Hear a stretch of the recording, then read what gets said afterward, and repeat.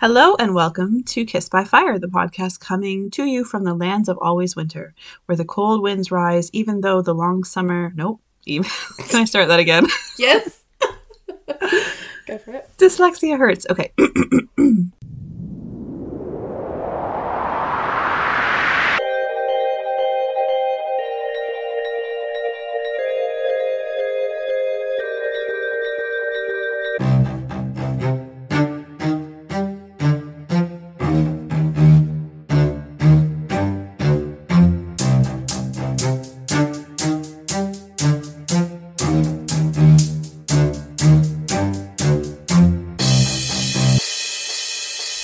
Hello and welcome to Kissed by Fire, the podcast coming to you from the lands of always winter, where the cold winds rise, even through the long summer we are currently having. I'm B-Word. And I am Stef Lioness.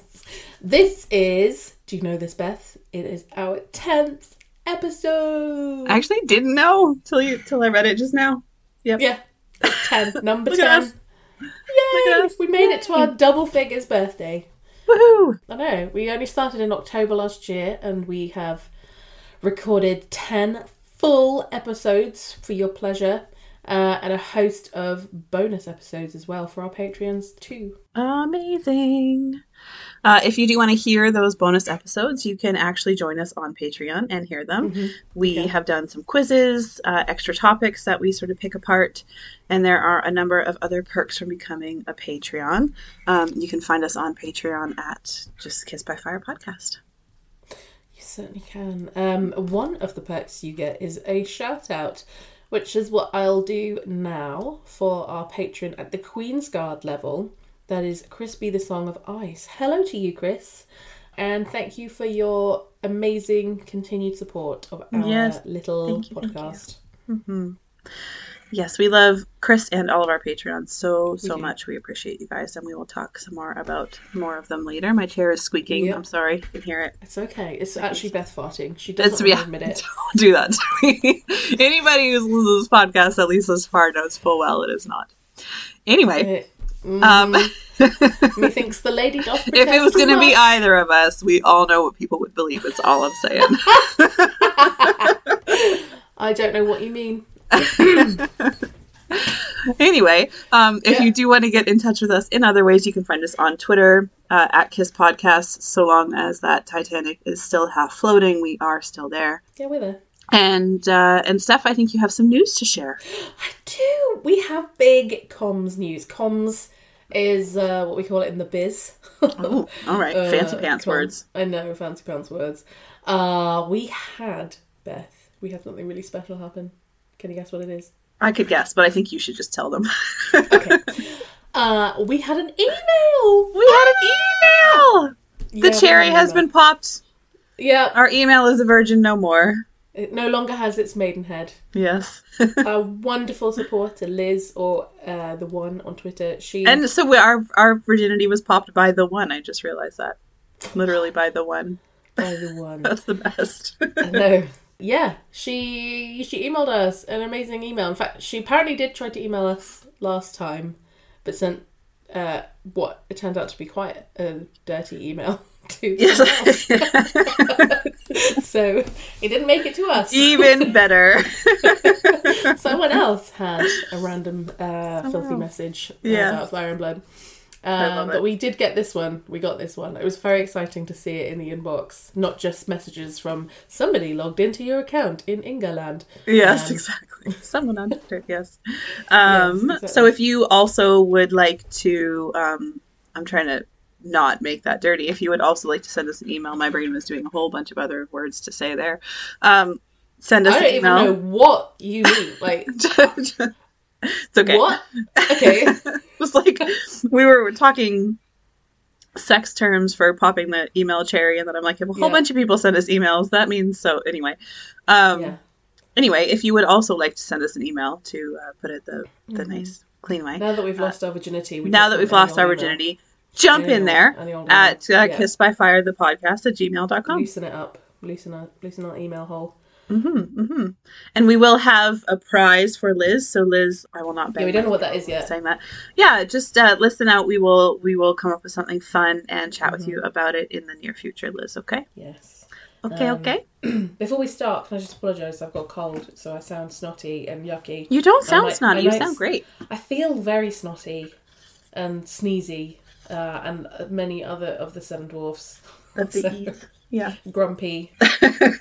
All the dwarfs. I'm all the dwarfs right now. I'm sleepy too. I'm Doc. Yeah. But anyway, I'm really excited about this, our 10th episode. Mm-hmm. Because I think of this particular part of the chapter of a Surfeit of rulers. I should probably mention that we're doing that. A Surfeit of rulers. We're not doing the whole chapter. We're doing about and half just half the chapter of it, right? Yes, because it's a really long. It's another really long one from. Yeah. And you guys know us by now. You know that we can talk about shit for ages. So we're cutting it in half so that we actually cut our episodes down. Yeah, they're longer when we record them. So that's how much you can talk about. But this one, I'm so excited. A Surfeit of rulers. So we've had the Year of the Three Brides. We were left in that one with Jaehaerys having married Alysanne secretly on Dragonstone, and Alyssa and not Boros. Who am I talking about? Rogar Baratheon. Mm-hmm. They got married, had the golden wedding, but they disapproved of the match between Jaehaerys and Alysanne. Alyssa, because she has seen what happened to the realm when the Targaryens practiced incest. It pretty much killed her eldest son, Aegon. Yes. And her other son, Viserys. Was it Viserys who got tortured to death? Yeah. But the incest didn't kill him. She just has seen a lot of tragedy. No, but it was part of the wars, all of that. She's seen a lot of tragedy. But basically, it doesn't do well for them, and she's terrified of that. And obviously Rogar doesn't like it because he had other plans for Jaehaerys and Alysanne. He had other plans for Jaehaerys. He was plotting and planning Jaehaerys' match. Yeah, just no females to marry him to in his own family. But exactly. So, and I think... And for Rhaena as well, I think. But absolutely, because Rhaena, obviously, she was one of the other brides. She got married secretly to Andrew Farman, a second son of a very low-down lord. So those were the three brides. And now what we're left with is the aftermath. Posh people say aftermath. I say aftermath. Of what happens kind of next. And to me, this is the sexy soap opera episode where it gets like...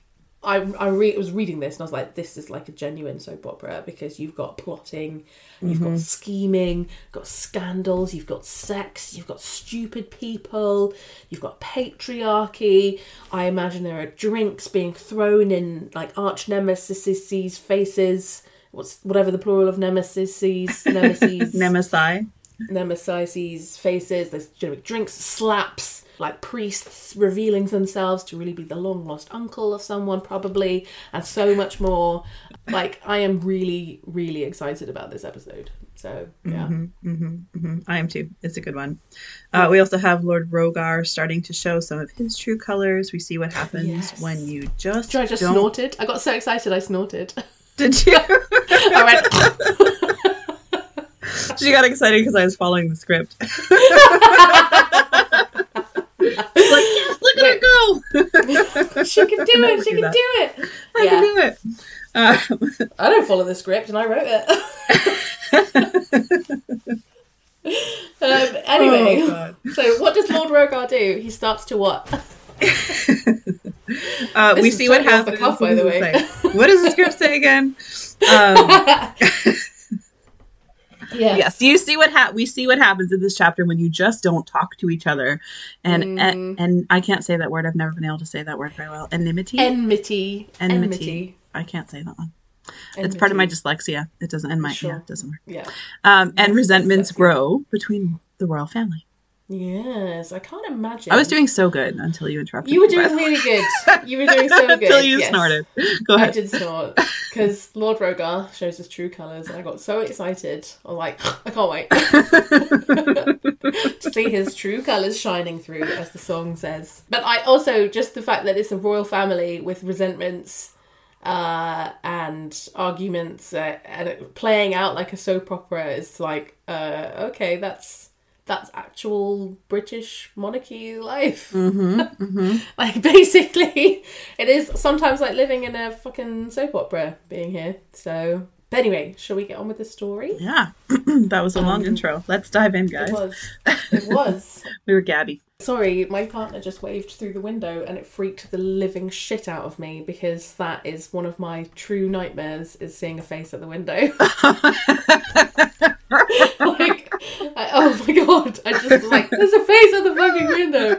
It's like, oh, okay, it's fine. I married that person.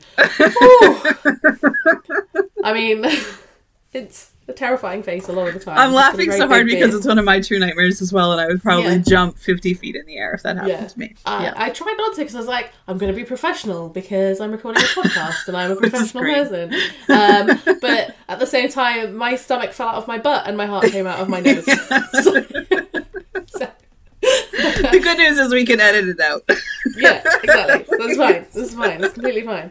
Some of my friends did that to me once. I came home from the pub when I was like 18 or something, and was at my mum's house, and I was in the kitchen. One of the favourite things I used to do when I'd come back like slightly pissed from the pub was I'd get a bagel and have a bagel, and I'd toast the bagel and I'd have loads of butter on it. And I was making my bagel, and my friends had gone round the side of my house, and it was pitch black outside, and they just stood there like making weird faces. I was like, holy shit! Like, that's not funny. That's my actual fucking nightmare. It's like mean. A face at the window. Yeah. Yes. So I'm going to tell off my partner because that's not a very nice thing to do. Can I tell you what I did once to my best friend? Yeah. What did you do once? My sister had her birthday. And also, can I just who else is your best friend apart from me? That's so rude. Don't let her hear you say that. She's very possessive. Okay. Well, I'll fight her for it. I'll even take my rings off. I've only known her since I was like 13. So, you know, just a new thing. Anyway, so I was walking from my sister's house. So my sister hadn't put out some of her Halloween decorations, and she had this really creepy one. It was like this scary faced thing. And I knew that my friend was living with us for a little while when she first moved here. Yeah. And when I left, she had been like sitting on the couch by the window. So I called Jay, and I was like, is she still sitting there? And he's like, yeah, why? And I'm like, okay. Walked up to the window with the creepy, I can't even say it out loud. Her reaction was so funny. With like this scary face person thing. It was like a bust. I walked up to the window, like ducked under, and like, so it was like banging the window. You horrible person. I hope that comes to bite you on the butt. She I jumped. Hope karma gets you. She jumped across the living room, and I heard her scream, and the next thing I see out the window is this. She's giving a middle finger for those of you on the... Because this is an audio thing, Beth. I know, but I figured we would cut it out, because it doesn't have to be here, because this is such a... Nothing at all related to the chapter. It's staying in. I was also going to stay in the fact that when you said a bust, you did like a boob grabbing motion. Because, did I? I didn't know if you did that subconsciously or... It was totally subconscious, did I, actually? So I was just like, does she mean literal bust? A bust? Or like a statue, a bust? Like, just a pair of tits in the window. This was just tits in the window. I've done that before, too. But anyway, that's another story. That's another story. That can be... If any of patrons have questions you can ask about the time that Beth put her tits at the window. So that's we do invite Patreon questions, by the way. If you guys have a question for us that does or does not pertain to my breasts in the window, feel free to send us that on Patreon, and we will address it in the next episode. Exactly. Love it. Love it. So here we go. A surfeit of rulers.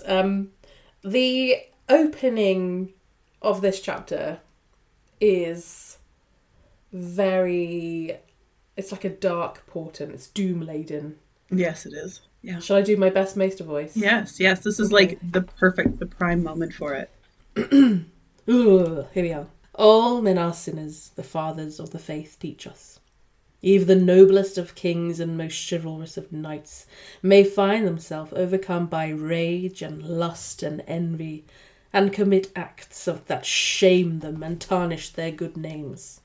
And the vilest of men and the wickedest of women likewise may do good from time to time, For love and compassion and pity may be found even in the blackest of hearts.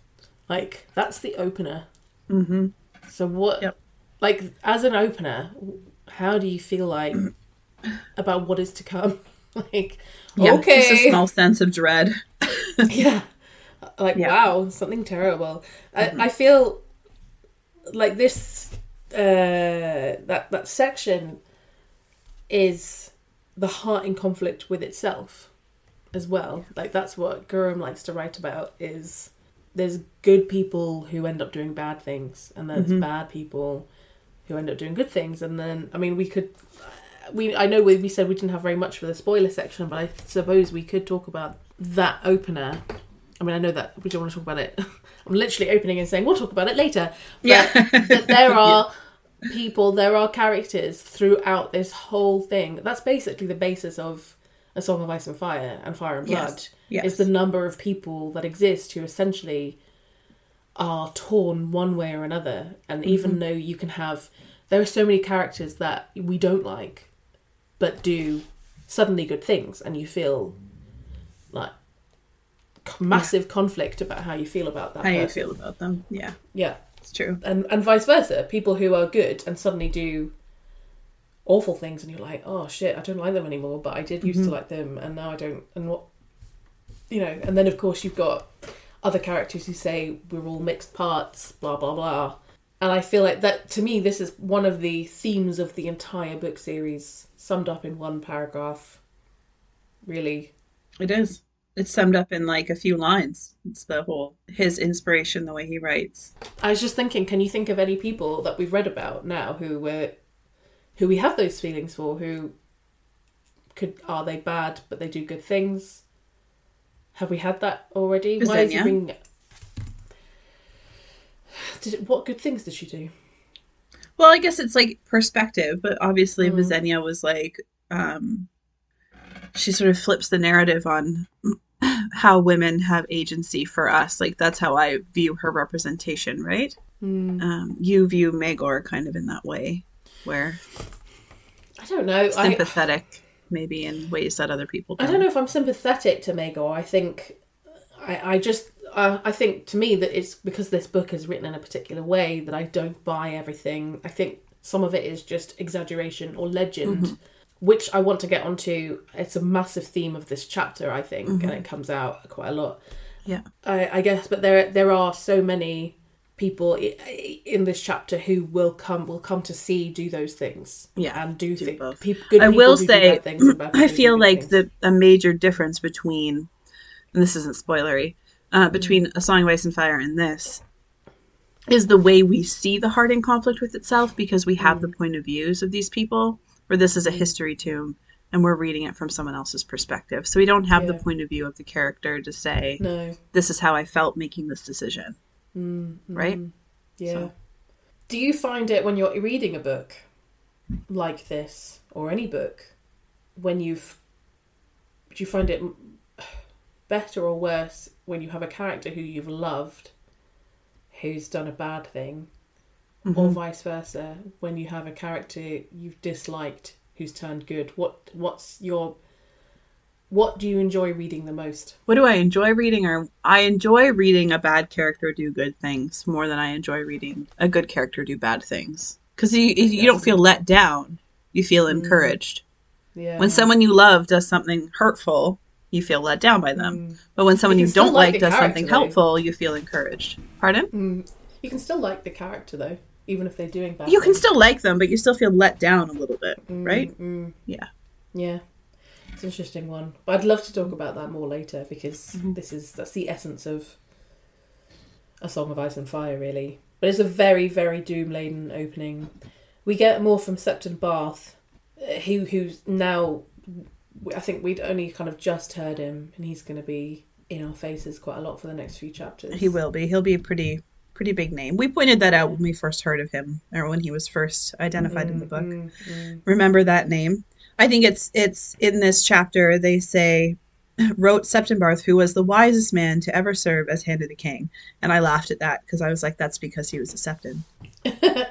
Yep. So, of course, the maester's going to feel he would have been the wisest hand of the king ever. Exactly. Yeah. Yeah. Basically. Right? Even if he, it's just not objective. Well, he may have been. But he may have been. He was very good. He was. I'm not saying he was bad, but I'm saying the narrator is not objective. Yeah, exactly. Yeah. Exactly. So we had the year of the new bride, the three brides. That was 49 AC, and now we turn to a new year, 50 AC. And then obviously that's 50 years since the Conqueror's rule. So that's kind of like a big... It's a big one. Yeah. A big one. And then we're going to have feasts and fairs and tourneys to celebrate.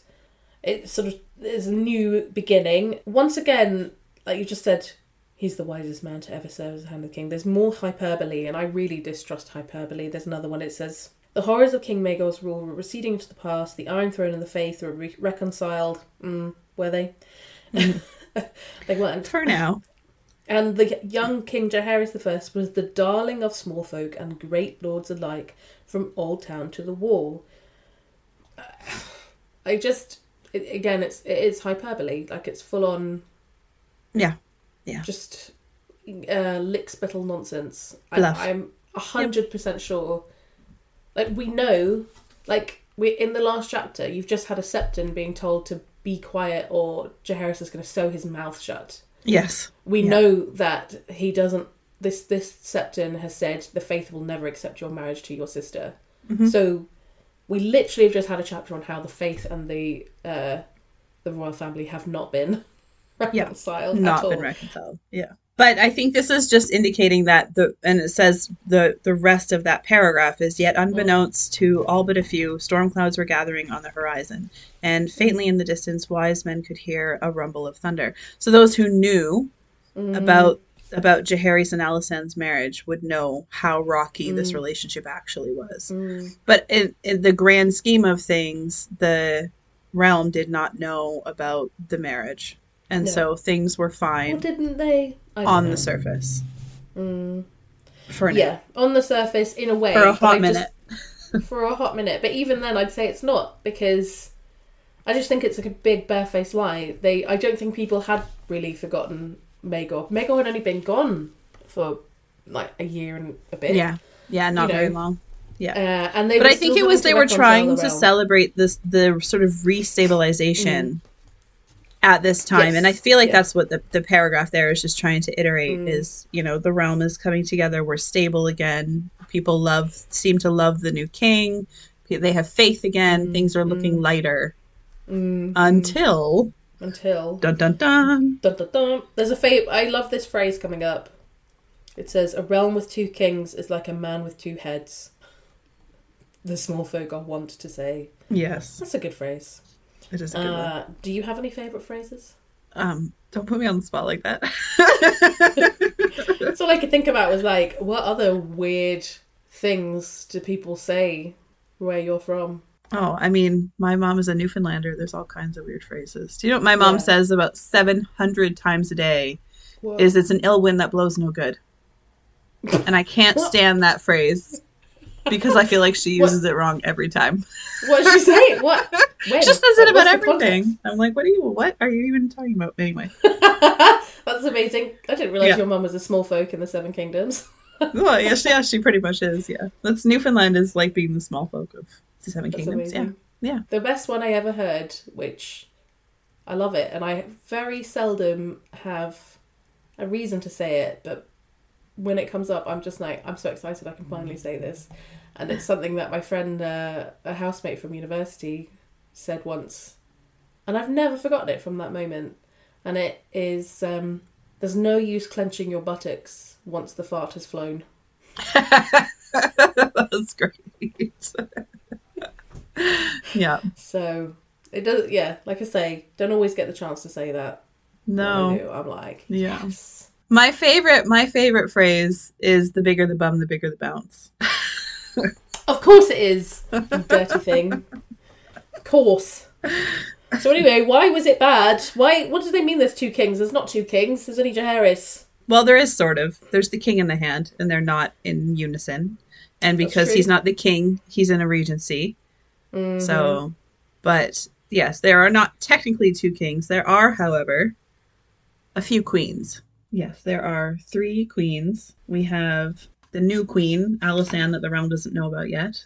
Mm-hmm. We have the queen regent, Alyssa. Mm-hmm.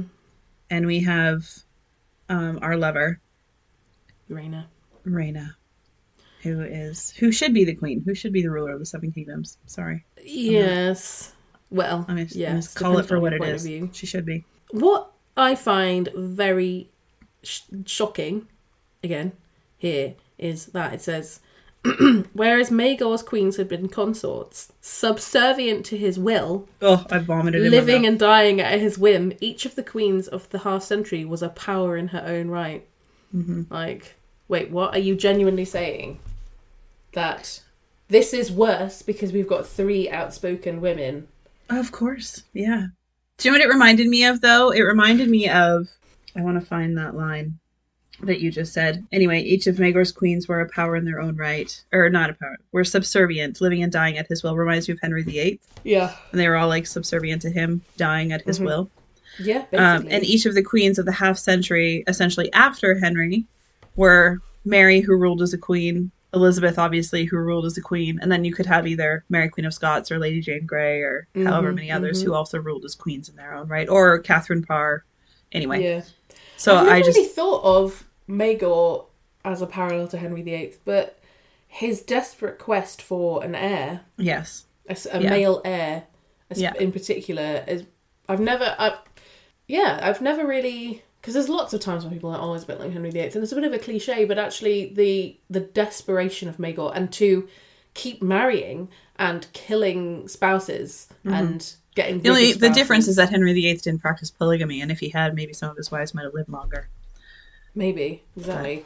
But it's still, I've never thought about that kind of, the parallel between, I think of Robert Baratheon or other Baratheons like Henry VIII, but actually Maegor and his ways were, like, Henry VIII was quite brutal. In fact, I think I saw you posting on Twitter about if Arthur, his older brother, had lived, like, what would the world be like? It's weird to think. I've thought about that a few times, but not particularly for long. Like, what would have happened, or what would have happened to Westeros if Aenys hadn't been Aenys? Yeah. You know, if he'd been stronger, lived longer. Yeah. You know, stood up to Maegor. What would the realm be like? Would they have maintained a connection with the faith in a better way? But they wouldn't have, obviously, because Rhaena and Aegon had married under Aenys' rule anyway. You can do the what ifs all day. In fact, I know a podcast who did some what ifs for a while. Yes, there is a good podcast that does that. There is one. Yeah. So we've got lots of queens.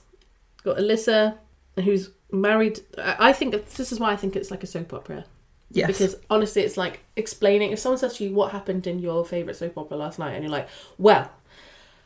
And it makes sense to you while you're watching it. But then when you have to explain it to another person and say, okay, well, it turns out that she was married to him, and actually that's his brother, and they're actually cousins, and then she's taken his business, and then they murdered that person, and you say it out loud, and you're like, this is ridiculous. Why do I watch this shit? Yeah, except that is also actually history. Yes, it is also actually history, and in this, it's like that. So you've got Alyssa, who was married to Aenys, who's mother to the son Jaehaerys, who is also married to the King's Hand, who is a Baratheon, and then... So she's also the mother of the other 2 queens. She's also the mother of the other 2 queens, and one of them is the queen in the Fair Queen Isles, in the West. And the other one is... They're calling her. They start calling her Queen in the West, and then you've got a queen on Dragonstone, a secret queen that no one knows about. It is honestly, it's like you couldn't write a better telenovela about this. Yeah, I don't like this where it's like Alice's daughter Alysanne, maid of 13 years, had pledged her troth. I just really hate that phrase. Pledged her troth. It's weird. Yeah. And I don't like the phrase Lord Husband. Oh my god, I knew you were going to say that. I was like, it's going to be Lord Husband. I cannot stand it. I can't It's a horrible phrase. It says it against her mother and her mother's Lord Husband. You're like, now I think it's just supposed to indicate stations would be Lord Husband and Lady Wife, and lady as in station and not as in like the lady. So I guess that way I don't hate it as much, but I don't like it. No, I don't like it. My Lord Husband. Imagine Your husband coming home from work and just being like, my lord. My lord. My lady. Gross.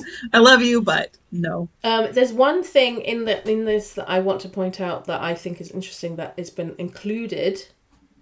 So there's far to the west on Fair Isle, with the whole width of Westeros separating her from both her mother and sister, was Alyssa's eldest daughter, the dragon rider Rhaena Targaryen.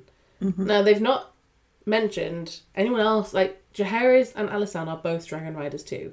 Mm-hmm. But for some reason, in this moment, they've made a point of saying Rhaena is a dragon rider. They could have said Jaehaerys and Alysanne are dragon riders, as well as Rhaena. But well, they do touch on it very soon. They do touch on it later, but in this kind of introductory paragraph where we talk about the relationships and who is who, they've chosen specifically to point out that Rhaena is a dragon rider. Mm-hmm. And I just think, why? I feel like Gurm he doesn't do things randomly. No. I think he makes mistakes from time to time. Do you think it's to make her sound threatening? Possibly. I think it points out that if you think about who's writing this, so it's a maester, it's a man, it's somebody who clearly doesn't like, I don't think he likes Rhaena, and is trying to make us see Rhaena as a kind of negative character. Mm-hmm. And I think it's meant to make her seem like a sort of a more threatening character. Yeah. Like, Jaehaerys and Alysanne are just innocent children on Dragonstone, having got married. Of course they are, yes, yeah. But Rhaena is... innocent children who know not what they've done. No, exactly. Yeah. Rhaena's a threatening older woman dragon. Yeah, exactly. She's a more threatening person. So I think that's where that comes from, personally. And of course, now she's being called the Queen in the West. It also...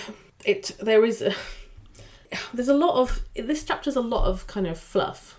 There's a lot of fluffy fluff here. Especially this first half. Like I said, like it's this is kind of like just it's sort of reiterating what was already established, and then in the later half it introduces some new things. Then the later half is sort of like the conclusion. It's very dramatic fluff. That's true. Because there's a whole load of kind of what's the word? Like, oh god, what's that fucking word? Where you're laying the groundwork. Like I feel like it's just like backstory happening and. Kind of like constantly trying to tell us that something dark and brooding is on the way. Yes. Two sisters and a mother, the three queens were bound by blood and grief and suffering, but there were shadows, old and new, growing darker by the day. Like, it feels like kind of, this is the first time it's not just very dry tome. Like, it's very dramatic. True. Yeah, they're being very dramatic, yeah. Long, simmering resentments and divisions had made themselves felt, blah, blah, blah. It might even plunge the Seven Kingdoms back into war. It's like, will it? Really? I don't know if it will, you know? It feels a bit dramatic. And there's another footnote here to point out that there's actually a fourth queen. Yeah, I know. This part annoyed me so much in so many ways because it's like, oh, we're going to talk about all the queens that are Targaryen adjacent, but then not this poor victimized woman. She's a footnote. So they talk about the widowed Queen Eleanor of House Costain, the woman who had been married to Maegor, who he murdered her husband to marry her. She's the one who found him dead on the throne.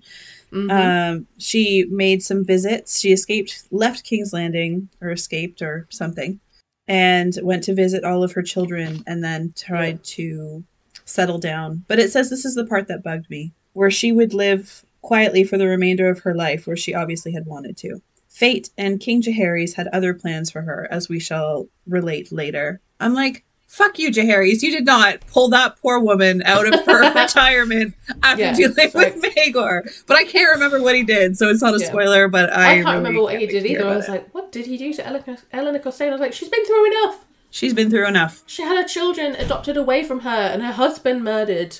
Yeah.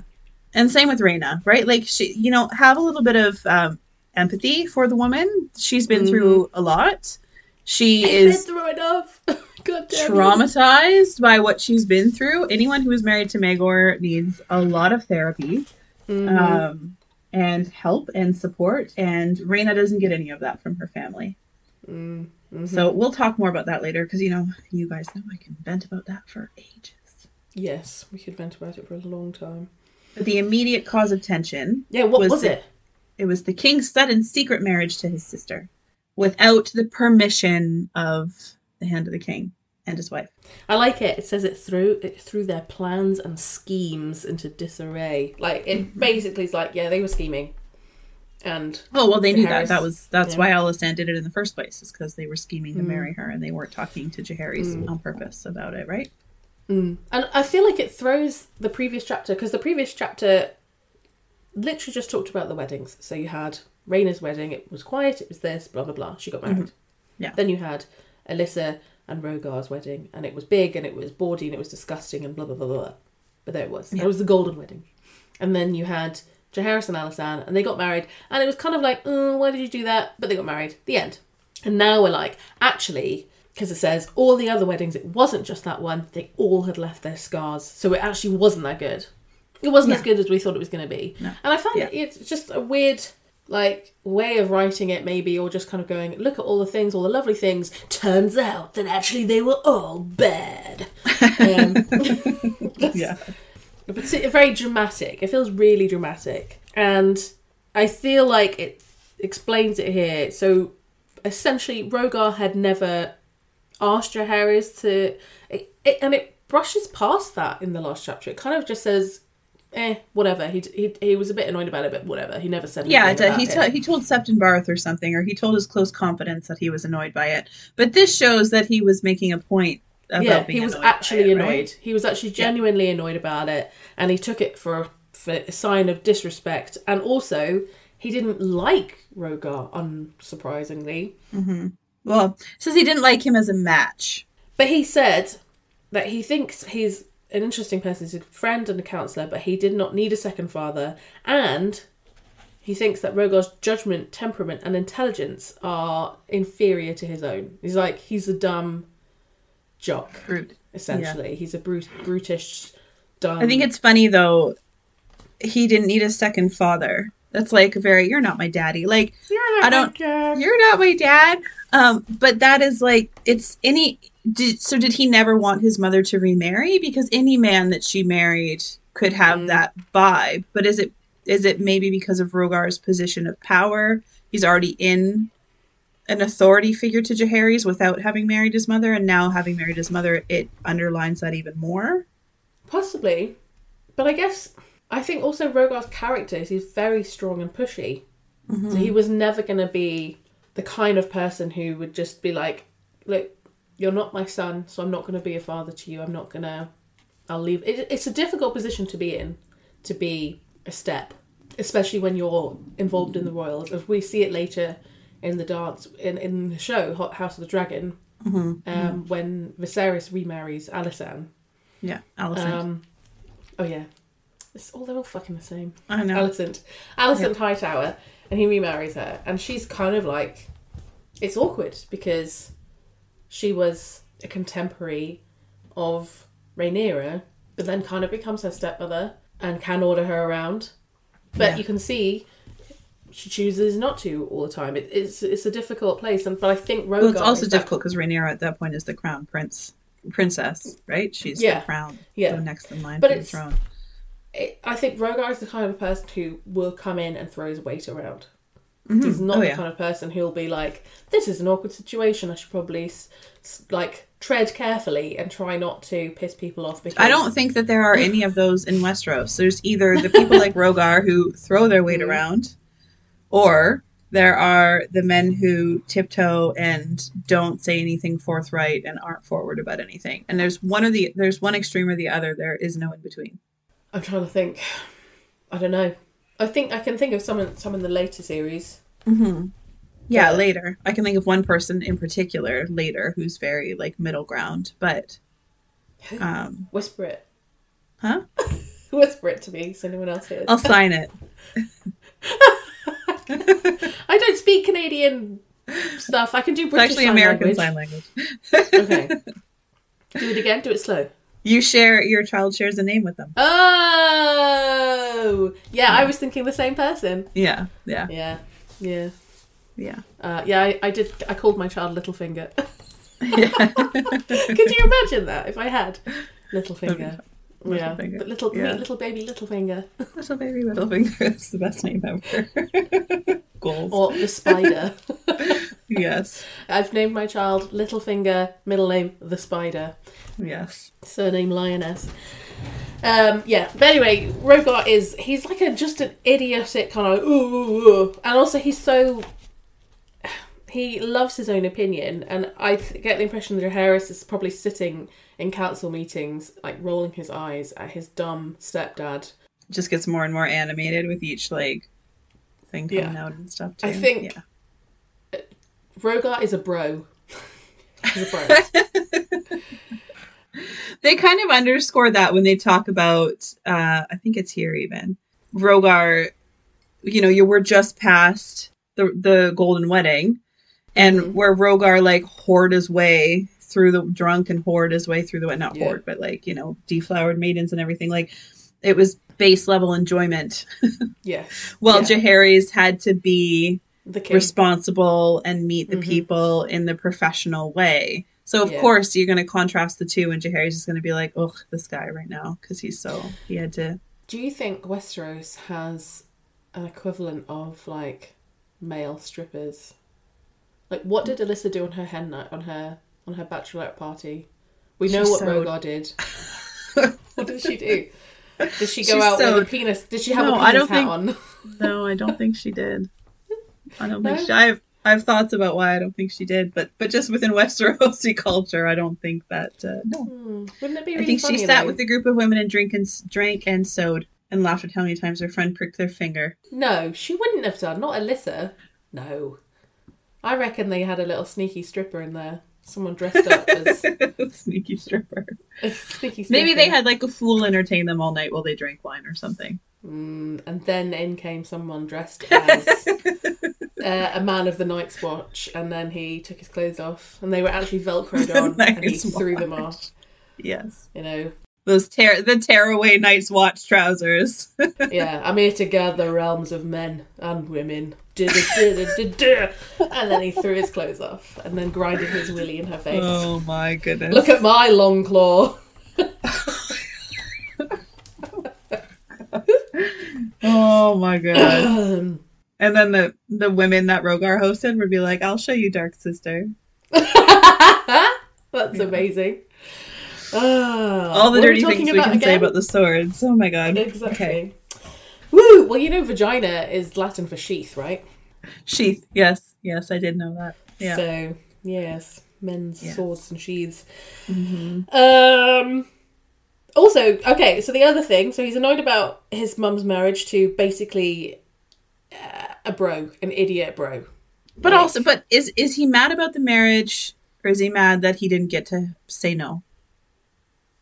I think he wasn't asked. Both. I think. Do you think he would have said no? But if you were like, if your mum turned around and married like an absolute idiot guy who, like, I think Rogar Baratheon has one of those hats with a beer on each side and a straw in his mouth. That's what Rogar Baratheon has. And he hangs out with his bros. His literal bros. His Baratheon bros. Mm-hmm. I don't know. I don't really like Rogar Baratheon. I could not tell. You hit it so well. You were so objective talking about him just now that I had really no idea. It's full of but do you think he would have said no if he was asked? He probably couldn't have. But I think the very fact that they ask him is that is the way you're supposed to do it. He wouldn't have been able to say no. It's hard though, because like Jaehaerys is in an unprecedented place, in my opinion. He is the first king under a regency, ruling not with his father as the king, right? So it's saying this is the way it was done. Well, it's never been done before. No one else has ever had a regency this way. So maybe they felt because they were his regents, it wasn't up to him. It was up to them. True. But he's still the king. I don't know. Either way, he feels the slight of it. And it goes on to talk about how he also felt it with his sister. He didn't feel it as much. Yeah. But I think it was more than what the previous chapter made it out to be. Yeah. Because they said in the previous chapter that Alysanne and Jaehaerys sent gifts and they were elated for Rhaena. Yeah. And of course, Alyssa was upset that she wasn't invited. Yeah. Invited. Alyssa was hurt by Rhaena's marriage. So essentially they're all hurt by these marriages because no one talked to anybody about them first. Oh, exactly. And then Rhaena is upset because... misogyny happens. Because she didn't like Rogar, obviously. Can you imagine Rhaena, I've got like... It's like the queers versus like the bros. Mm-hmm. Like Rhaena is like trying to just live her cool queer life. And then she's got Rogar like, hey, feel my bicep. I did like 10 like reps in the gym this morning. Oh my god, man. Oh, feel my biceps. For the record, I think that you can go to the gym and like your biceps and also appreciate queer people. Can I just point out, I go to the gym and I love my little guns. I love my biceps. I do lovely weights. Weights are my favourite, but I'm not a bro, so I wouldn't be like, hey man, kiss my amazing bicep. I say that to myself all the time. I do weights constantly. I was just talking to someone last night and I was like, yeah, I can do like 20 kilos on this thing and I love it. I don't know what kilo is, but well done. Thank you. It's some. Multiply it by 2.2 and you get pounds. Okay. So 20 multiplied by 2.2 is something, 40 pounds. 42 pounds. Point. 40 something pounds. 40 something like that. Thank you. Yeah. So I do weights. I go to the gym. I'm queer. Mm-hmm. But I'm not a bro. So yeah.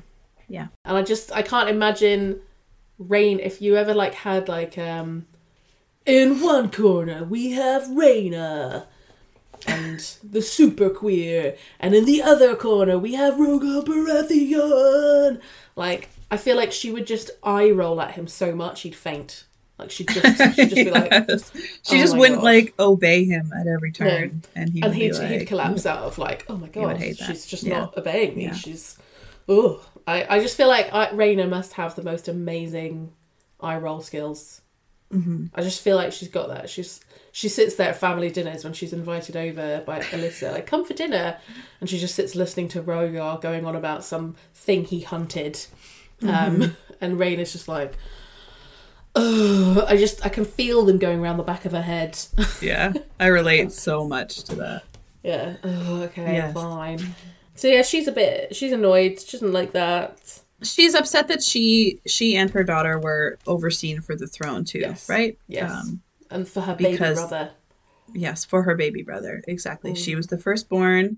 She fought and, lost her husband for the throne and everything else. She was a dragon rider. She was all those things.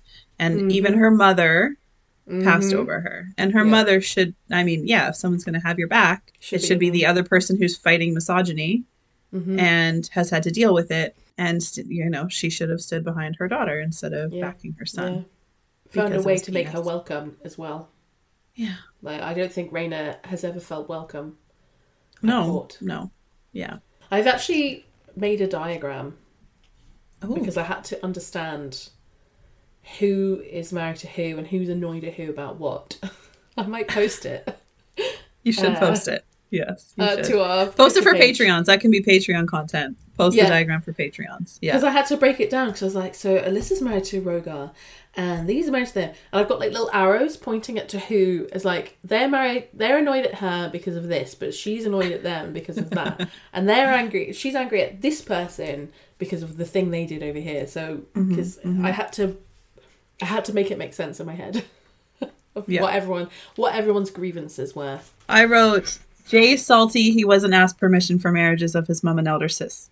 Alyssa salty, she wasn't asked permission by her kids. Rhaena totally reasonably salty for misogyny. That's what I wrote. Yeah, basically. Yeah. What was I going to say?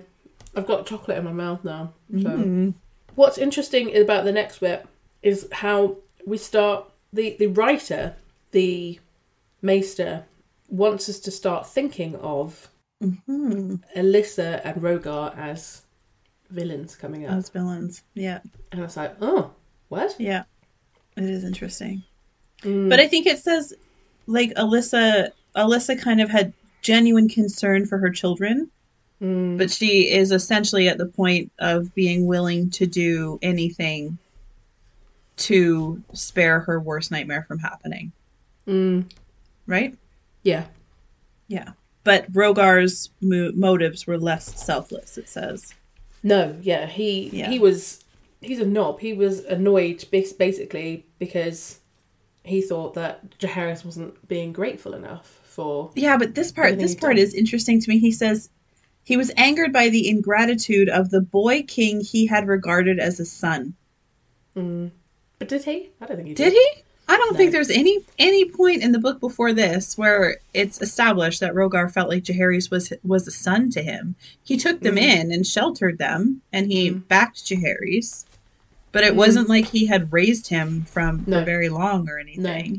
He enjoyed piggybacking on his power. Exactly. So, but maybe that's what he said. He was like a son to me. How could he do this to me? I kind of wonder if that's coming from Rogar's own words. I think that's him. I think that's rebranding. I think that's marketing. Yeah. He did not think that, and I think that's why Jaehaerys says Jaehaerys saying back to it, well, I didn't want another father, so you know, I thought of you as a son, but I didn't want a dad. So, but I didn't. Yeah.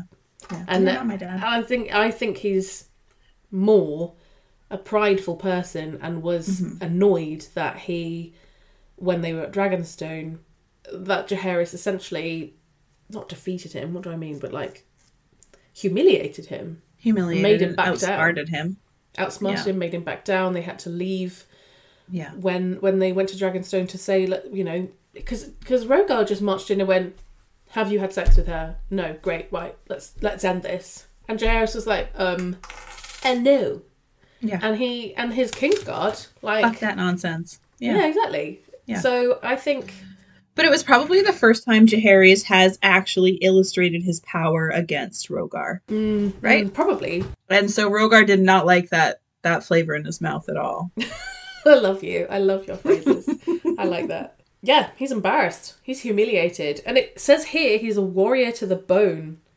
And I'm like, what? Is he? He's not fought anything. What do you mean he's a warrior to the bone? He says he dreamt of facing Maegor the Cruel in single combat. Yeah. But at this point in the story, that's not the same as being a warrior. Not a warrior, yeah. No. Okay. He had been a hero once by standing behind Jaehaerys and saying, "This kid's it." Yeah. I dream regularly of removing Henry Carville's clothes in The Witcher. That does not mean that I have done this, or right? I dream regularly of a great many things. Yeah, doesn't make it real. That I should not discuss on air, but that doesn't mean. Yeah, and then one of my things that I quote a lot from Friends. I don't love Friends. It's not really stood up to the test of time. But there is one thing that Rachel says about, I think her sister comes into town and is like, I decorated Daddy's office, so I'm now an interior designer. And Rachel says, well, yesterday I went to the zoo and now I'm a koala bear. Yeah. And that's what I feel about Rogar here. Is like, yes. I really want to defeat Maegor in single combat. I'm a warrior. Like, no, I'm sorry, babe. No. You're not. Yeah. No. He's a knight of summer, as one of the other characters might say. Yes. But basically he was shamed by a 15-year-old boy. And he's pissed off about it. And the Maester has labeled this, we must remember, essentially, he had been a hero once, and we must remember that even as we look into the darkest year of his life. Yeah. When? I agree. That's what I was saying. Like when he stood behind Jaehaerys and said, this kid, he can be king now. Like, I took care of him and now he's king. So I was a hero. But we must remember that even as we look at the darkest year of his life. So this apparently is going to be Rogar's shittiest stuff. So let's use this as our baseline for future episodes. Is this shittier than what he did here? Yeah, this is the baseline of lowest of Rogar. Remembering this is a person who deflowered... that wasn't even this year. Exactly. No. Yeah, exactly. So but this is the worst he ever did.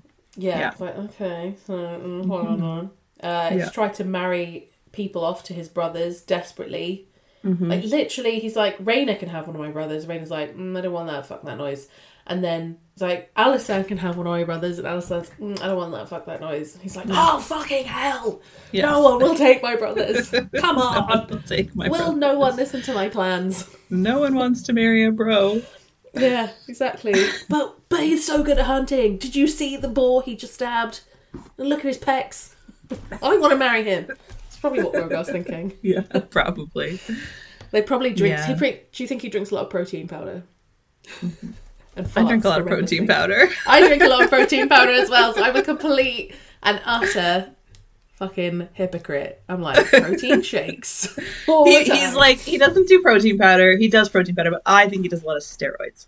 Oh, yeah, he does steroids. That's the better equivalent. Okay, yeah. He's on steroids. He's got shriveled, because it calls us shriveled testicles, doesn't it? So Rogar has shriveled testicles. And higher, rage and testosterone. Yeah, that's what he has. Which is what he does, because essentially right now, that's all he's doing is pacing back and forth, complaining about Jaehaerys. How dare they? How dare they? Yeah. Yeah. Let him. I can take that castle by storm if need be. And Alyssa's like, bro, honey, darling, they have dragons, and we do not. I love that. She's obviously gone, listen, sweetie. Yeah. Shh. Do you know how many she probably listened to him rant for like an hour just sitting there? And finally she was just like, for fuck's sake, they have dragons. What the fuck are you going to do about that? I can just picture her doing that, like... Do you think you should have to pat him on the head? Like, okay, dear. Okay, dear. Eat your dinner. Shh. Yeah. Snack some pills in it to put you to sleep. Yeah. Eat your soup. Just have your soup, sweetie. Okay? And we'll discuss it in the morning. But yeah, like, dear. I've written in your face, you knob, at that part of my book. Yeah. They have dragons. My love. We do not. My children ride dragons. And we do not. That's so... I love that. It's kind of... I'd love to see that dramatised. I'd love to see someone... Who would play Queen Elizabeth? Who would that be? Gwyneth Paltrow. I don't know why she came to my mind. Oh, no, I don't like that at all. No. But she seems that way. I kind of think of Alyssa as a bit two-faced. So it's true. She has that sort of Pepper Potts sort of like ability to roll your eyes, you know, because Tony Stark is a little like a Baratheon, right? Like, he is actually, showy and yeah. So Alyssa also wants this undone, and Matthias is there fanning the flames of her fears, fannying the flames. Fannying the flames. I got that. Yeah. Because he's away from Jaehaerys, who'd threatened to sew his mouth shut. Yes, so now he's bold all of a sudden because Jaehaerys isn't there to be look at me, I'm bold again. It's amazing how bold people can be when they're backed by people who agree with them, though. I know. I feel like that's quite on point right now. I know. I was like, this, that came out of my really. Anyway. He's saying that basically the decent folk will never accept the incestuous marriage of Jaehaerys and Alazan. Yeah. Alazan? Yeah. Who the hell is Alazan? Not that I super duper disagree with him, to be fair. Like, I think what they've done is yucky, but they have their own precedent. But they have their own culture. You know? Yeah. Some cultures practice cannibalism. I think that's yucky too, but it's not my culture. Canadians do things that I'm sure other people think is gross as well. I'm literally like... Like what, Steph? Oh, I know. We put pineapple on pizza. Yeah. Well, is that Canadian? That's just you. No, that's Canadian. That's Hawaiian pizza. Although it's not. It's called Hawaiian pizza, but it was created in Canada. It was, the origin of Hawaiian pizza is Canadian. Yeah. But do you know what's on a Hawaiian pizza? Pineapple and ham. Right? Pineapple and ham. And sometimes it's bacon and ham. And pineapple. Always the pineapple, though, right? Always the pineapple. Ugh. Like that. Some people have problems with poutine as well. I know, I don't. but they're wrong. They're wrong. But that's what I mean. That's your culture. Some people, some Canadians use evaporated milk in tea. Oh, I saw that. That is so rank. And I think, someone said something about having it in their coffee, and I was like, no. Yeah, Jeannie said, I think that's how she started drinking coffee. Yeah, and my partner is a massive coffee snob. I don't drink coffee, and I'm just like, I don't really give a shit. Yeah. But I showed him it, and he was just like, what? Why don't you just post shit through my letterbox? What? But basically, Jaehaerys and Alazan are in their love nest, aren't they? They're over on Dragonstone, kissing and being naked together or whatever. Yeah. They didn't come back for the New Year celebrations. They didn't come back. They did not. And people were starting to notice. I know. That what they are were they doing missing. there? They're missing. The king was missing more. They don't really mention people noticing that no one cares about Alysanne was Alysanne. married, but Jaehaerys missing was a big deal. And out of character for him when he had just been so present during the Golden Wedding, right? He had. Alyssa wanted to go there, and Lord Rogar forbid her to go to Dragonstone to talk to her children. How dare he? Like, excuse me? Yeah. Don't tell me what to do. Yeah. He just said, oh no, you can't do that. It'll make him seem weak if you have to do this. It says that she wanted to do the right thing. This is what Septon Bath wrote. Sad to say, however, she oft seemed at a loss as to what that thing might be. She desired above all to be loved, admired and praised, a yearning she shared with King Aenys, her first husband. A ruler must sometimes do things that are necessary but unpopular, however, though he knows that opprobrium and censure must surely follow. These things Queen Alyssa could seldom bring herself to do. So I think she's thinking too much about her own reputation and her own, how she seems to the outside world, really. Yeah. I guess so. Like, this is tricky because, again, like with the lack of a narrator, this is like the epitome of an unreliable narrator, all of this. And we really underline that soon with another big point that comes up. But Alyssa doesn't have a voice in this at all. We never really know what her intentions are, what her part is, because she's so intertwined with Rogar. You know? Because there's a big scheme about to drop. There is a scheme. Mm-hmm. But it does separate her out and say her intentions were a lot more innocent than his. Yeah, that's I said that earlier. Yeah, like she genuinely just cares for her children's safety. She watched Aegon and Rhaena be torn apart. I feel like that last paragraph that I just read about what Septon Bath said, it isn't simply just caring for her children. I think she cares deeply about her reputation. She wants to be liked by people. So I think that tells us what her motivations are. She's like, I don't want my children to be viewed as abominations and as abominations. I don't reflects on me as well. This reflects on me.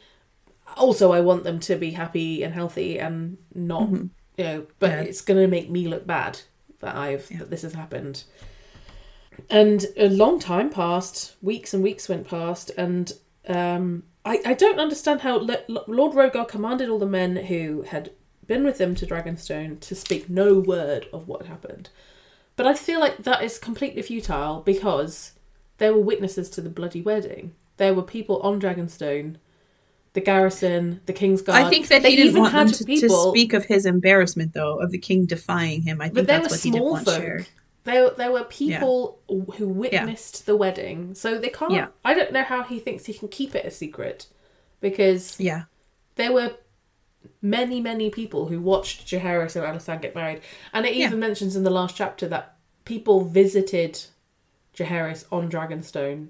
Mm-hmm. So, and Alysanne was present at those visits, and he would talk about how Aegon had his sisters by his side when he ruled. Mm-hmm. I suppose it could have just been sisterly, but still, I don't see how. I think Rogar is just panicking because he's like, people are going to think I'm weak, so no one is allowed to talk about it, and he's basically shut down the sensible part of his brain. He's going la la la la la la. Yeah, I don't know that Rogar has a sensible part of his brain. So there's nothing really to shut down about it. No, but he's just in denial. He's massively in denial about it. And they're hoping that if they didn't consummate the marriage, then they can find a way to split these two up. Yeah. To annul it and split them up. Yeah. Exactly. Until they have sex, this marriage doesn't exist. That is what Alyssa and Rogar believe at this point. Yeah. I've written, he's dumb.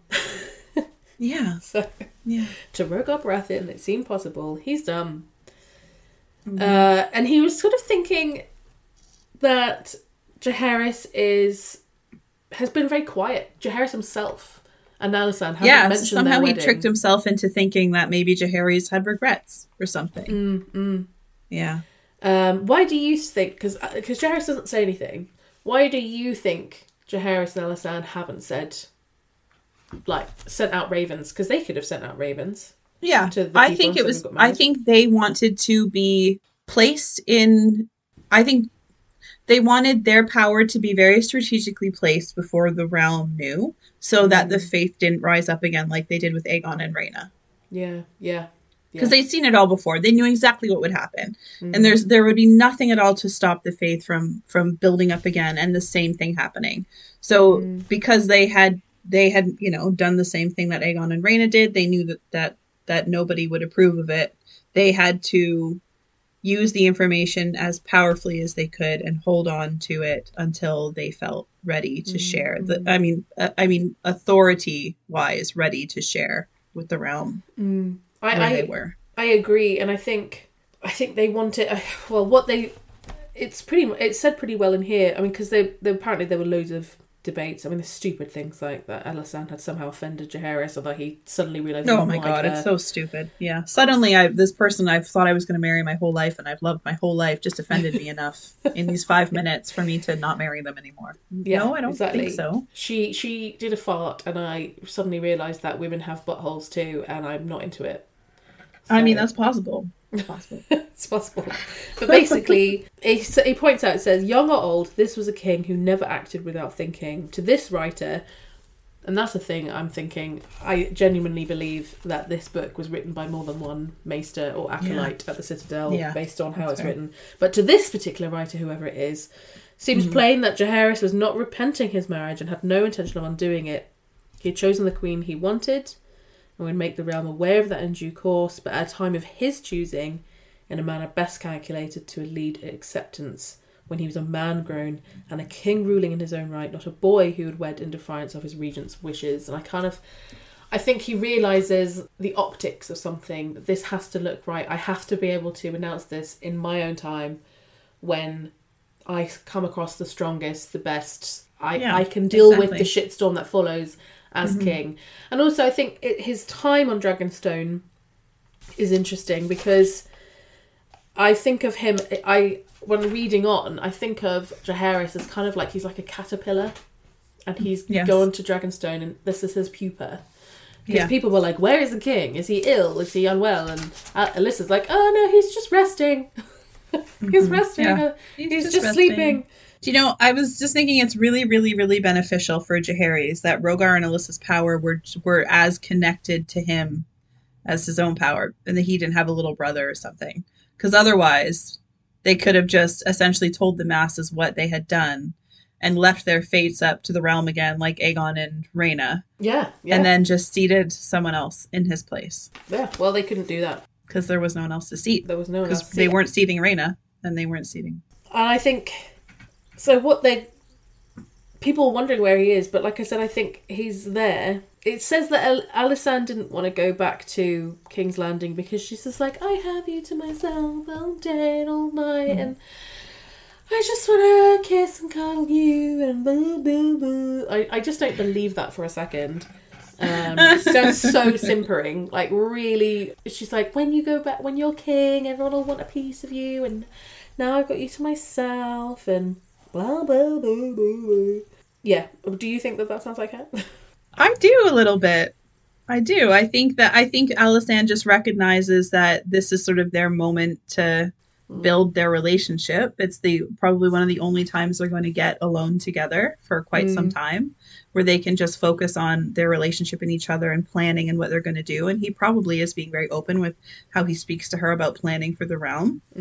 And she knows that once he goes back, that's going to change. So I do kind of think it sounds like her. Okay. All right, then. I just think it sounds really simpering.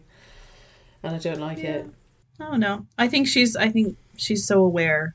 I think, I think she's probably just aware of where the position and women's position is. It says that Jaehaerys obviously probably shared those feelings, but also he was basically really pissed off with Rogar and probably his mum a bit, because they left him out of the discussions about his and Alysanne's marriages. Like, he's like, fuck you. Oh, yeah, you didn't talk to me about it at all. Yeah. And it says again, I have no need for another father. It says that again, I think, in this section. I had one father, I do not require a second. Yeah.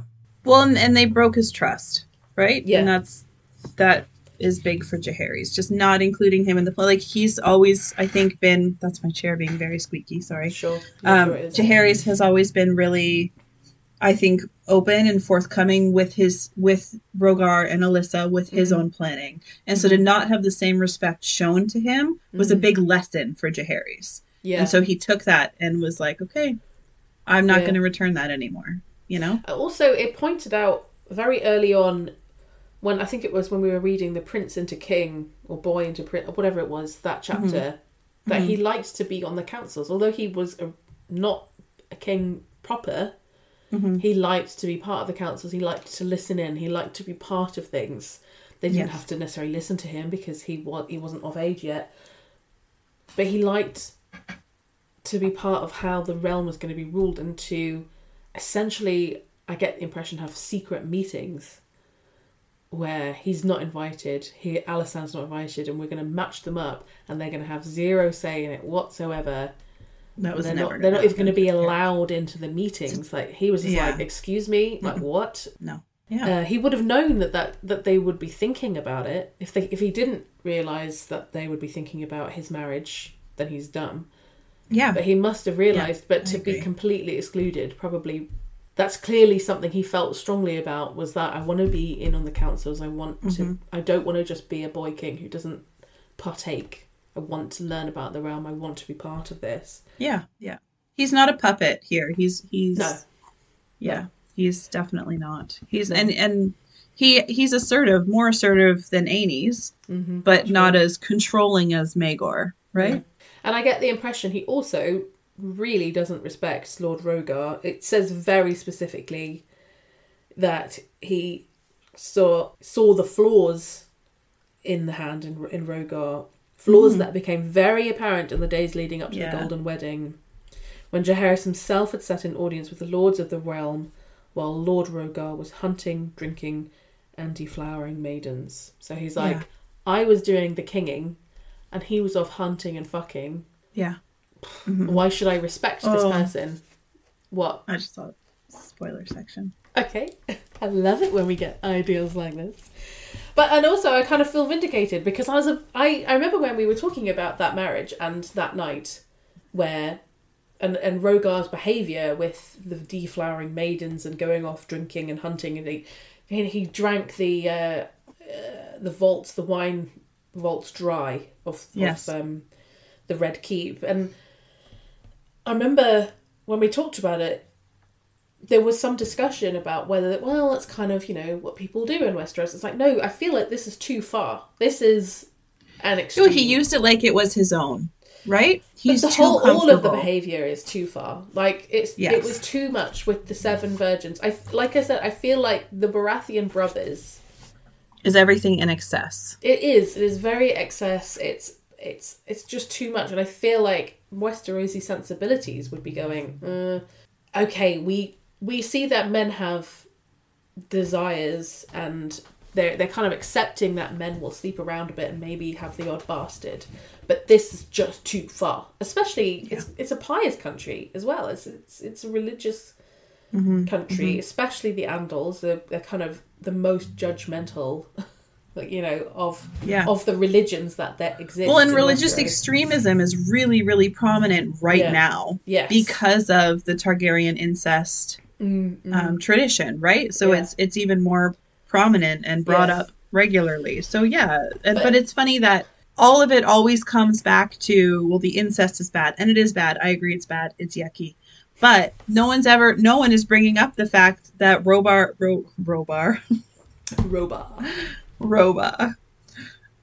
Robert and Rogar combined. Anyway, Rogar is here deflowering maidens and all this stuff, but that's just totally fine. That's just what boys do. It's fine. Yeah. But it's not. If you are pious, that's not what you're doing. No. But of course, no one cared if they did. No, but also because it's even in the previous chapter, the Year of the 3 Brides. It was like everybody left and had talked about what everyone had the most wonderful time, and no one had a bad thing to say about the wedding. And it's like, no, they really will have done. Even Jaehaerys himself is sitting there thinking, this guy, like, I sat and spoke to every lord who came to visit. This is the hand of the king. He should have been doing that as well. He shouldn't have just been thinking with his penis and his whatever it is. Bro brain. his bro brain to be like, I'm gonna hunt, man, and I'm gonna just go hunting and whoring and drinking, and I realise that there is use to that sometimes with other lords to get to know them, but I feel like I get the impression that Rogar takes it too far. He's not using the, like, it's not like kind of guys on the golf course who use it for business meetings where they're negotiating stuff. Yeah. He's getting drunk and he's pissing around and... But so this is an example of that. So again, in the previous chapter, they did, in the Golden Wedding, when they talked about it, they talked about how Jaehaerys would meet people on council in the proper way. And we discussed how Rogar would do it hunting and hawking and sort of seeing them lower, but maybe he was still working. It was never really implied that he was just fucking around the whole time. But I think so this was. Again, but I don't know that he was. Like, this again is flipping, is evolving the narrative to suit now probably more of how Jaehaerys was feeling and maybe not what actually happened. So just for the sake of objectivity, maybe he was still, because when we read that initially, we believed that he was still doing that, and now we believe that he's not. I don't know. I never believed that it was. Evolution of history again. I never believed it. I never believed it. Fuck them all. I've never bought into it in my life. No, but I didn't. I just never thought... I was willing to maybe give him the benefit of the doubt a bit, but I just don't see it in his character to be the kind of person who would have enough self-control. He's too frivolous. He would be too drunk. Like, he's not the kind of person who will drink enough with somebody to get them to broker the deal with them. But it's not... He goes too far. He literally drank the cellars dry. He would be too busy on the hunt to do the thing where you get to know the other lord. He'd be too busy thinking about how do I get that deer or that boar or whatever. His mind is on that. He's not...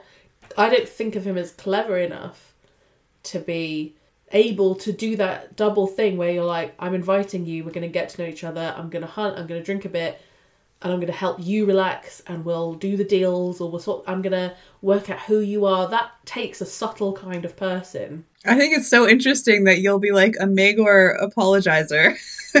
They're sympathist. I'm not an apologist for Maegor at all. I just don't see it in Rogar's But you're character. like ripping Rogar apart like this is like fact. No, I just don't see it in Rogar. I with Maegor, I'm not an apologist of Maegor because he did some awful fucking things, but I feel like there's so much that we don't know about Maegor, whereas I feel like we've got a lot more of an impression of who Rogar was. And also I believe that Maegor was made with dark sorcery, and so he was. Mm-hmm. So he gets a few more passes because he is. Yeah, he was doomed to have a terrible life and a terrible end, whereas Rogar is just an arsehole who is the embodiment of toxic masculinity, of bro culture. Come feel my boat. Jeez, Steph. Sorry, really I'm feel. on one now. I haven't even got PMT. I'm just really fucking I fucking hate these kinds of people. I just really, I don't think it's a good way of being, and I would sit there rolling my eyes at these people who are ugh. Yeah.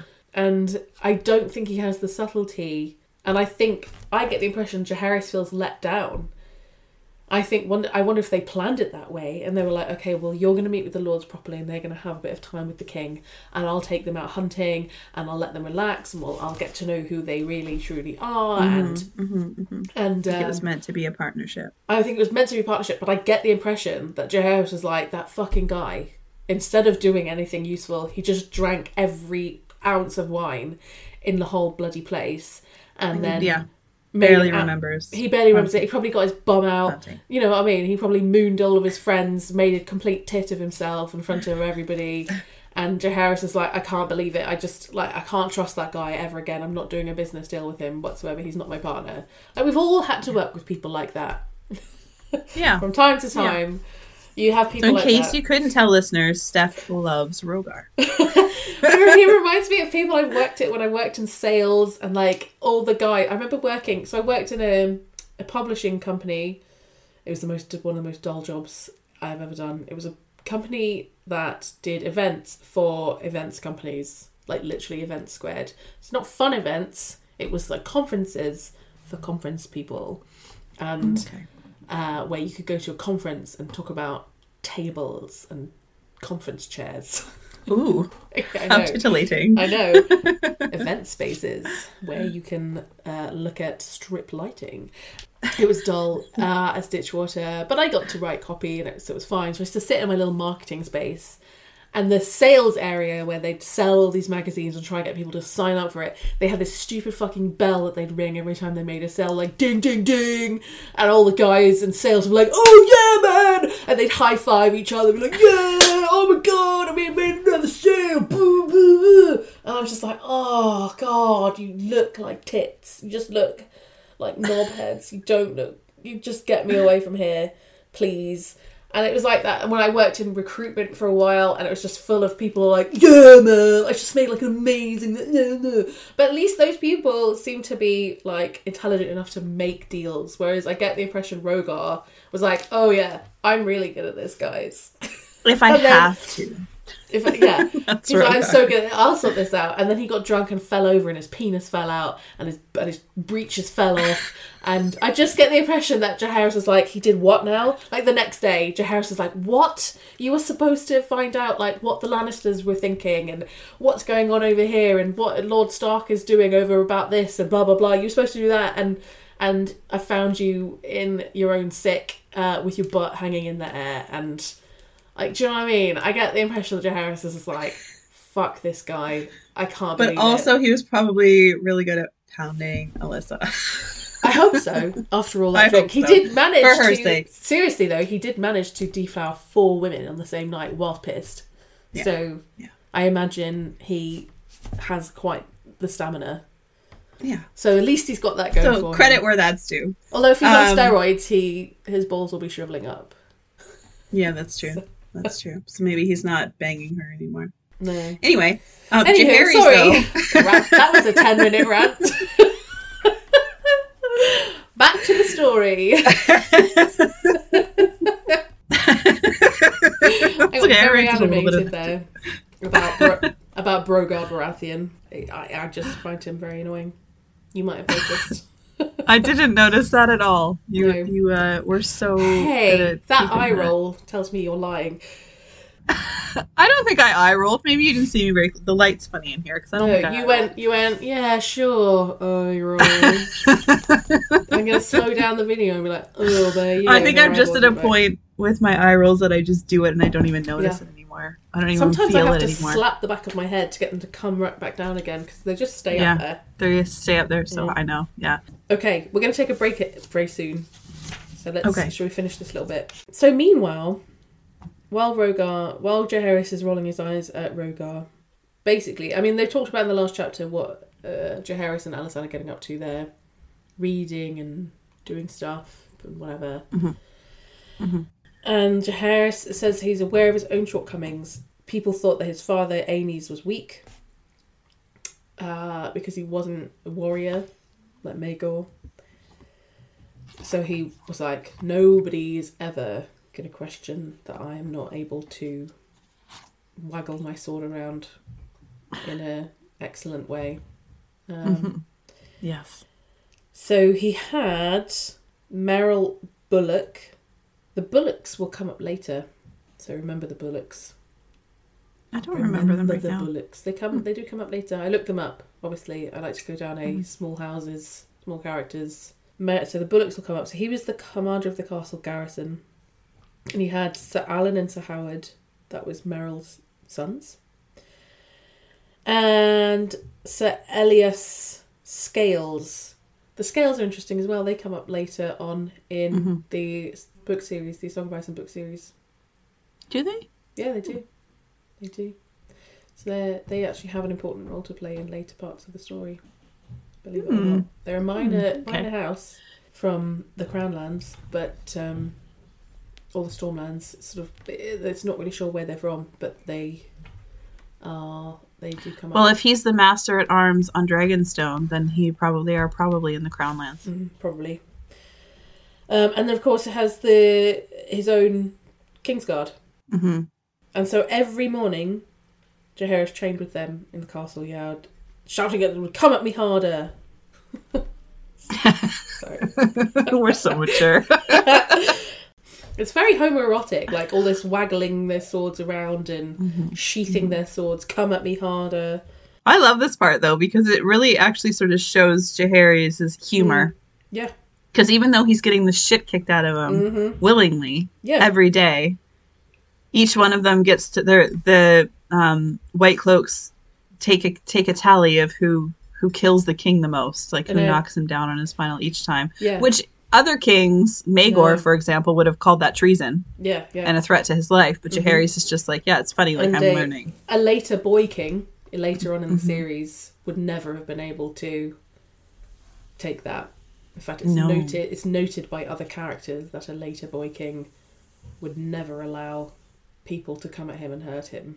So I love this. I feel like he doesn't take himself very seriously. He's not like, he's just like, I'm training, you're the masters, you teach me what to do, and do what you need to do. Don't be like, don't hurt me because I'm the king. You know, just do what you have to do. Yeah, I'm not going to learn. You have to hurt me. Yeah, I have to learn. You kind of see that a little bit in House of the Dragon with Kristen Cole and fighting with the boys in the yard. Yeah. And Harwin Strong too, right? With sort of the trainers with the young boys. They, even though they're like crown, royal blood and stuff, they're still hands-on. They're not the king at the time. No. But they're getting hands-on and they're teaching them properly.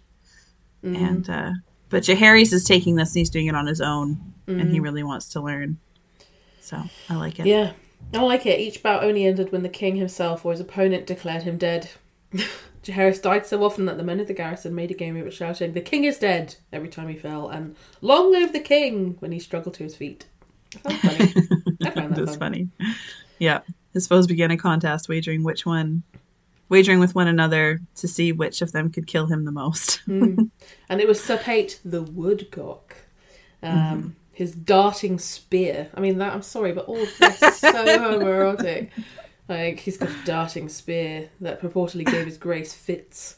And Alysanne was upset because he was always covered in bruises and bleeding. Yeah, like him being so hurt. But yeah. And even Sir Elias Scales himself said, "Your Grace, you will never be a king's guard. But if by some sorcery your uncle Maegor himself were to rise from the grave, my coin would be on you."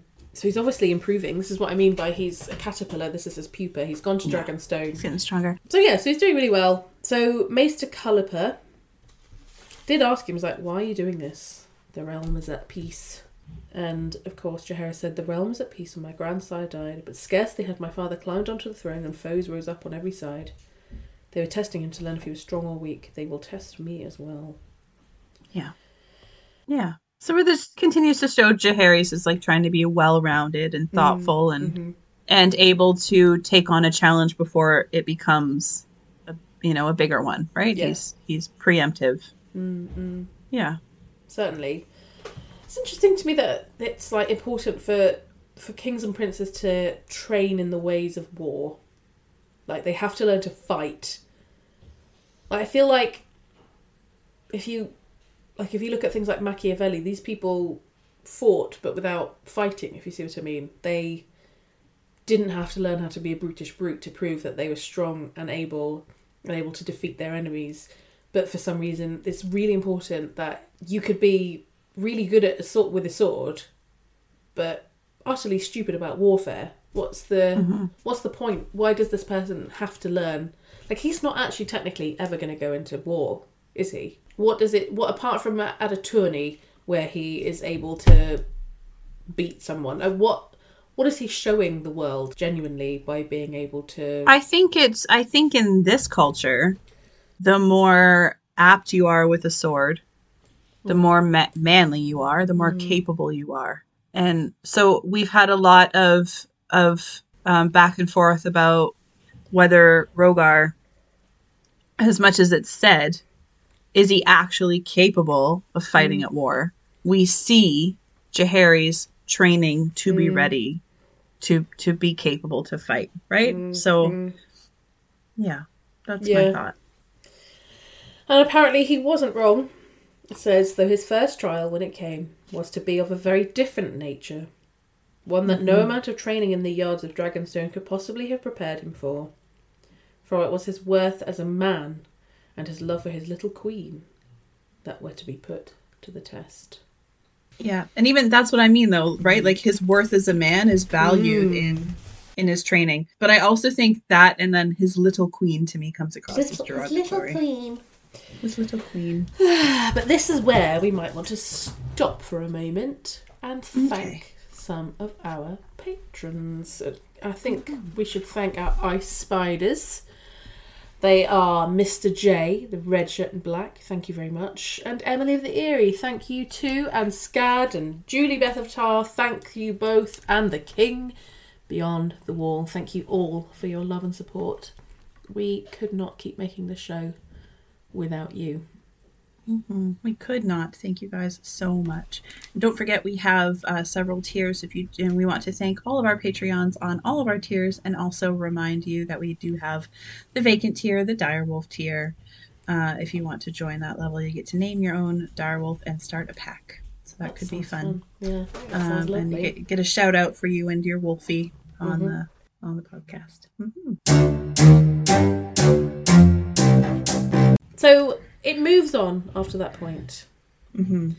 We've talked about Jaehaerys and what he's doing, what he's getting up to, and the annoyance that everyone's feeling. It's kind of like it's a tense time in the Crown Lens and the West. And we move very slightly over to what this test. So Jaehaerys is about to be tested in some way or another. Yes, I think in several. Well, we had it set up essentially. We've heard that Rogar and Alyssa are somehow going to be villains. We've heard that something's coming up that they've been scheming and planning, and now Jaehaerys is going to be put to the test. And it moves us. This chapter kind of jumps around. It moves us to thinking about Alyssa and Targaryen, which is a bit weird. It's kind of like he's going to be put to the test. And now we need to think about Alysanne Targaryen and how we don't know much about her. I feel like this is quite a lot of guff here. I don't really care about it. It's like, we don't know much about her interests. What I find really weird... Now, this is, again, another reason why I think this book has clearly been written by more than one maester. Because it has said, from what little has come down to us, Alysanne was a bright but unremarkable girl.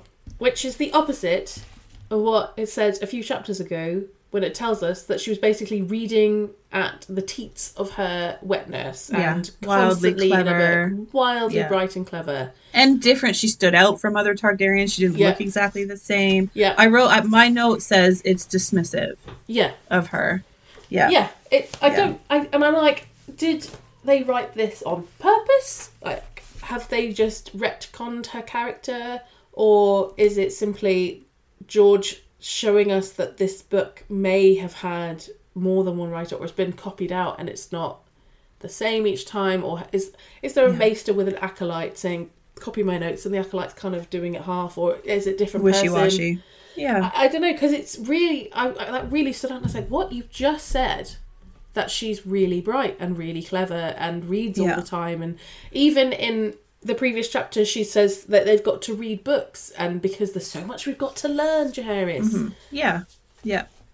But I think that this is set up this way to specifically point her out as different than Rhaena. Okay. So it's like, oh, well, Rhaena was beautiful and willful and liked her companions this way and that way, and she was attached to everybody. Alyssa was never that. She was never any of those things. She was totally different than her sister. Blah blah blah blah blah. That's how I felt with this. Yeah. Well, it says that she displayed none of the timidity of Rhaena and none of the willful, stubborn temperament of Irea. Yes. It also talks about how she never chose companions for herself. They were selected by her mother. Well, that's the big out part of this. Yeah. Yeah. So again, and that's specifically to be different than Rhaena. But to me, it makes Alysanne come across as distant and cold and not welcoming and kind and warm, which we know her to be. Right? She's not. She was never given the chance to warm up or get cozy with any of her companions. I think that's very purposeful on the part of Alyssa, because Alyssa is terrified. She didn't want Alysanne to catch being gay. Like it says, the wording is They were selected for her by her mother, all the companions. They came and went with some frequency to ascertain that the princess did not grow too fond of any of them. Her sister Rhaena's penchant for showering them unseemly amount of affection and attention on a succession of favourites, blah blah blah. And Alysanne didn't want Alyssa didn't want Alysanne to be the subject of similar rumours. Yeah.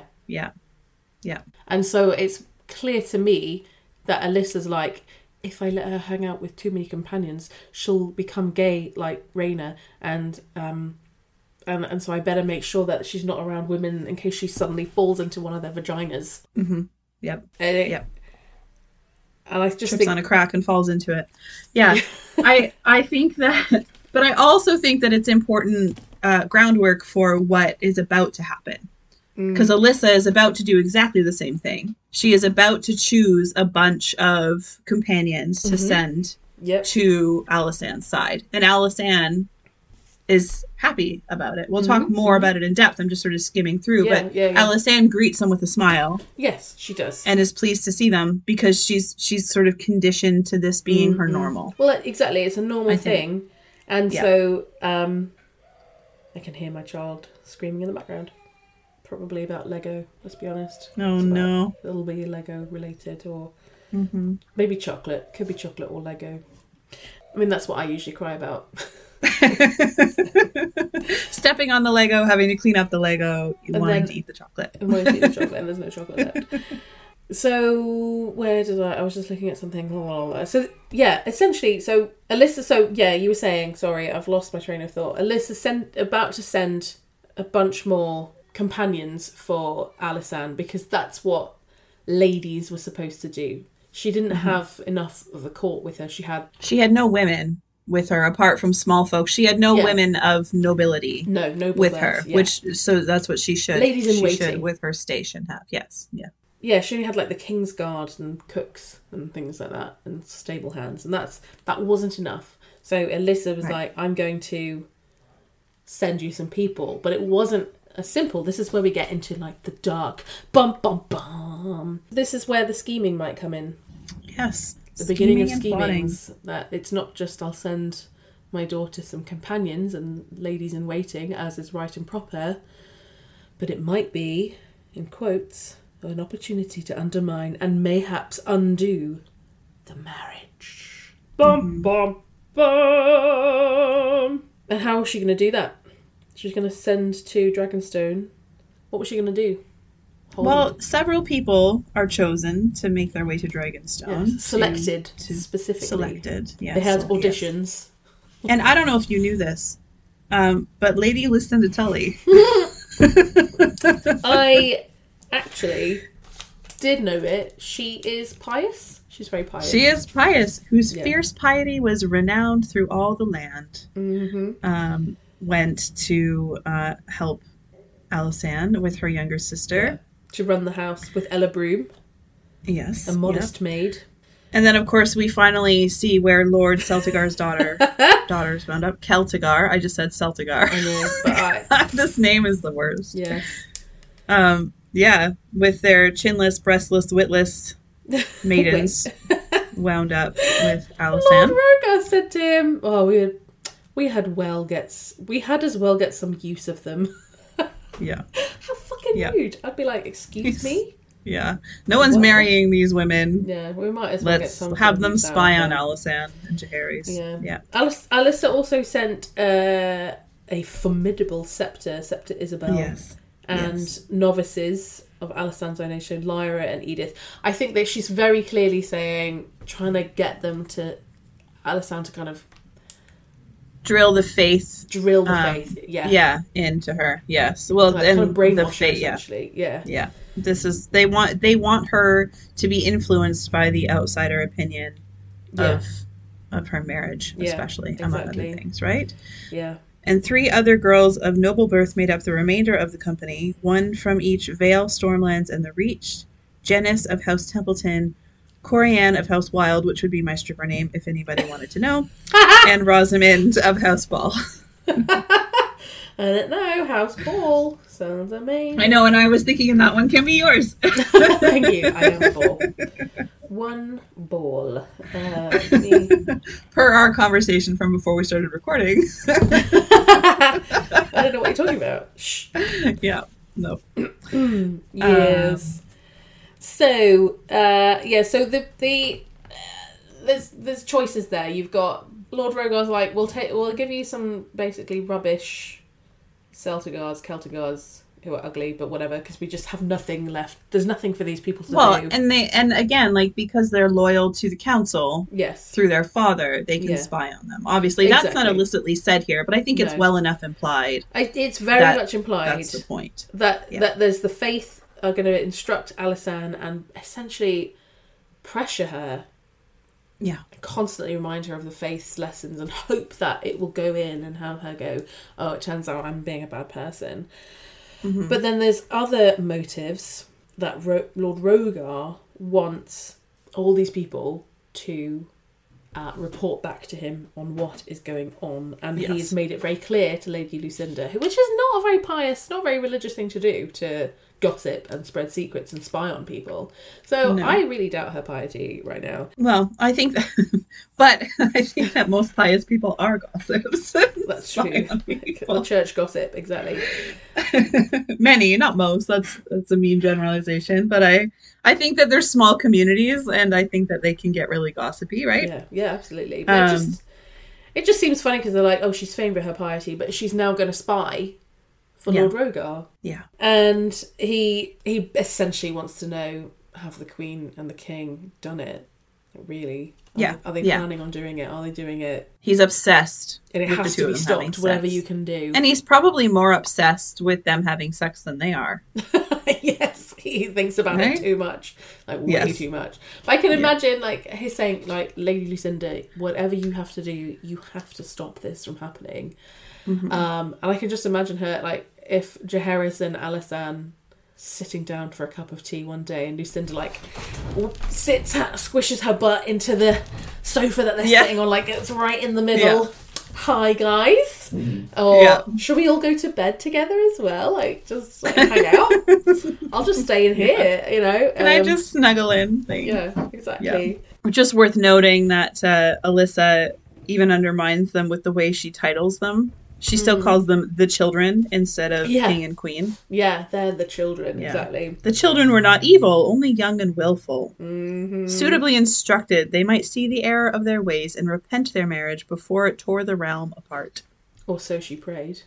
Mm-hmm. Mm. So, Rogar is desperate for the marriage not to be consummated, but also it says, and mayhaps there was more. And it takes a little journey. It's my favourite. I love this. I love it so much. I could probably do an entire episode just on this. I actually, obviously, we're about to talk about a book, a particular book within a book, and I need this book. I need it. I need this to be written. I need to read it. I need to go to bed with hugging it every night. I just need this tale in my life so bad. It sounds so good. Yes. It purports to be, so this is a book known under various titles. Mm-hmm. Amongst them, Sins of the Flesh, so obviously I want it. The High and the Low, A Wanton's Tale, The Wickedness of Men, but all versions bear the subtitle, A Caution for Young Girls. Mm-hmm. It purports to be a testimony of a young maid of noble birth who surrendered her virtue to a groom in her lord father's castle, and then goes on quite the journey thereafter. Yeah, like Emmanuel, kind of like romping her way around the world. Yeah. And then winds up as a septa, I think, right? Yes. I love the fact, though, right? So it's got all of these dirty names, and it's a dirty book, but it's also a caution for young girls. So it's essentially a sex book. Yeah. Which details the sex stuff. Very, very erotic. And it's also supposed to be a caution for young... I kind of like... Is it actually meant to be a caution for young girls? Or did somebody say, I really want to publish this, but we're going to have to pretend that it's like cautionary? Yeah, I think it's both. I mean, she does end up in that first interaction where her virtue is claimed by a man from her father's groom in her lord father's castle. She ends up pregnant, and she gives up the child. Well, so that comes later.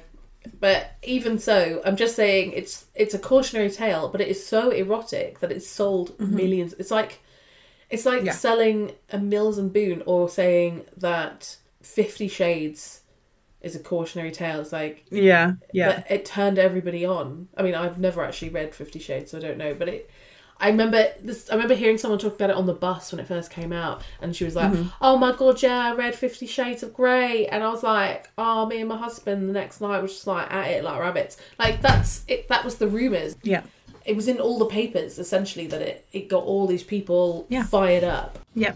It reignited the BDSM community for a time, I think. Although I would argue, I've heard that it's not real proper BDSM. It's not. No, it's not. It's not. It's abuse and control. Yeah. But anyway, but yes. even the people not into BDSM, like bored housewives, were like, I'm horny now because I've read this book, so I'm going to fuck my husband. Yeah. And in a way that hadn't happened. So I just think it's ironic that it's a cautionary tale, and yet it is actually a sexy, hot, horny book that people are buying and masturbating over. That we all need. Yeah. I did wonder again if it was sold that way. Otherwise, no one would print it. Well, I think it's probably so. This is the first mention of an autobiography. She worded it herself. She didn't pen it herself because she probably couldn't read or write. She probably could. She was noble born. She would have been able to. I just wonder if she's like, I want to sell my saucy novel because I think people will love this. I'll make loads of money. But in order to, she had someone else write it, and that's one of the big things that I know. But what I'm saying is that a good author. Like somebody, like she's like, I want to make money out of it, but people will never let me sell it because I'm a woman. So what I'll do is I'll tell everyone it's a cautionary tale. It's like, don't do this, guys. But it's not really. It's not really that. I'm pretending that. Like the publishers went, well, you can't say this because you're a woman and it's too sexy. She's like, oh no, it's not about sex. I'm telling people what not to do. It's to caution people. It's a warning. Come on. And like, oh, okay, fair enough. Yeah, it's a warning. And she's like, tee. I'm going to sell my sex book. They do wonder if it's true. It says parts of it strain credulity. And I'm thinking probably to a very dry, musty old maester it does. Like, they put it where? In which hole? In the mouth? Yeah. What? Well, let's go through just for a second. It says, if it's true, part strain credulity, as you said. In the course of her life, she found herself a handmaid to a queen, the paramour of a young knight, a camp follower in the disputed lands of Essos, a serving wench in Myr, a mummer in Tyrosh, the plaything of a corsair queen in the Basilisk Isles, a slave in Volantis where she was tattooed, pierced, and ringed, the handmaid of a Coworthine warlock, and finally the mistress of a pleasure house in Lease before ultimately returning to Old Town and the Faith. As if she did. So what the fuck brought her back to Old Town and the Faith after having all that fun? So what I wonder though is if it is in a way, a bunch of times where girls in, sex work, some of it might have been voluntary and some of it might not have been. Yeah. Right? It says she purportedly ended her life as a scepter in the Starry Sept, which is where she wrote this down to warn other maids. But if you're going to warn other people, you're going to tell them how bad it was. You're not going to make it sound sexy and saucy. But we don't know if it's sexy and saucy or bad. But it sold so many copies. Like, I know. Yeah. This is a dirty book. Can you believe what she did? In my day, it was Judy Blume Forever. That was the one that everyone had to have read because it had actual sex in it, and the male character named his penis Ralph. And we would walk around laughing and giggling, saying Ralph, Ralph, and we would laugh if something was called Ralph. We would laugh about it because it was a penis name. But it was like the book. It was like, have you read Forever by Judy Blume? No, I haven't got it. My big sister's got it because it had like an actual sex story in it. So it definitely, this is not, I don't believe the last bit. But it says the lascivious details of the author's erotic adventures need not concern us here. Spoil fucking sport. I want to know more about them. I want to know. Give me this book.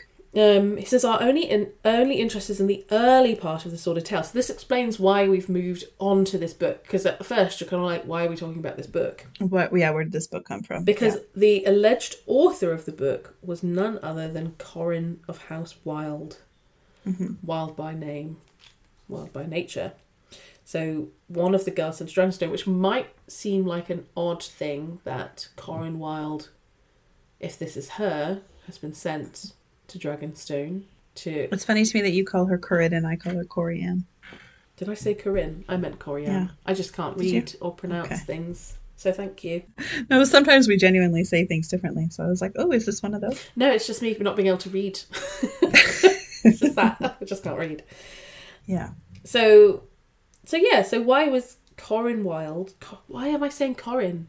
It's in my head now. That's it. No, it's just there. That's all right. Roll with it. Corianne Wild, who... House Wild is part of House Rain in the Stormlands, and therefore House Baratheon is their liege lords. Yes. They've sent her to Dragonstone to be a lady in waiting for the Queen, which might sound like an odd... she's not an exactly odd thing to do, considering she's already been deflowered and has had a child. Yes. Yeah. She's given up. Because doesn't it say somewhere, it's somewhere in this chapter where it says something like all of the girls had to have their maiden heads and be highborn ladies. Oh, I don't know.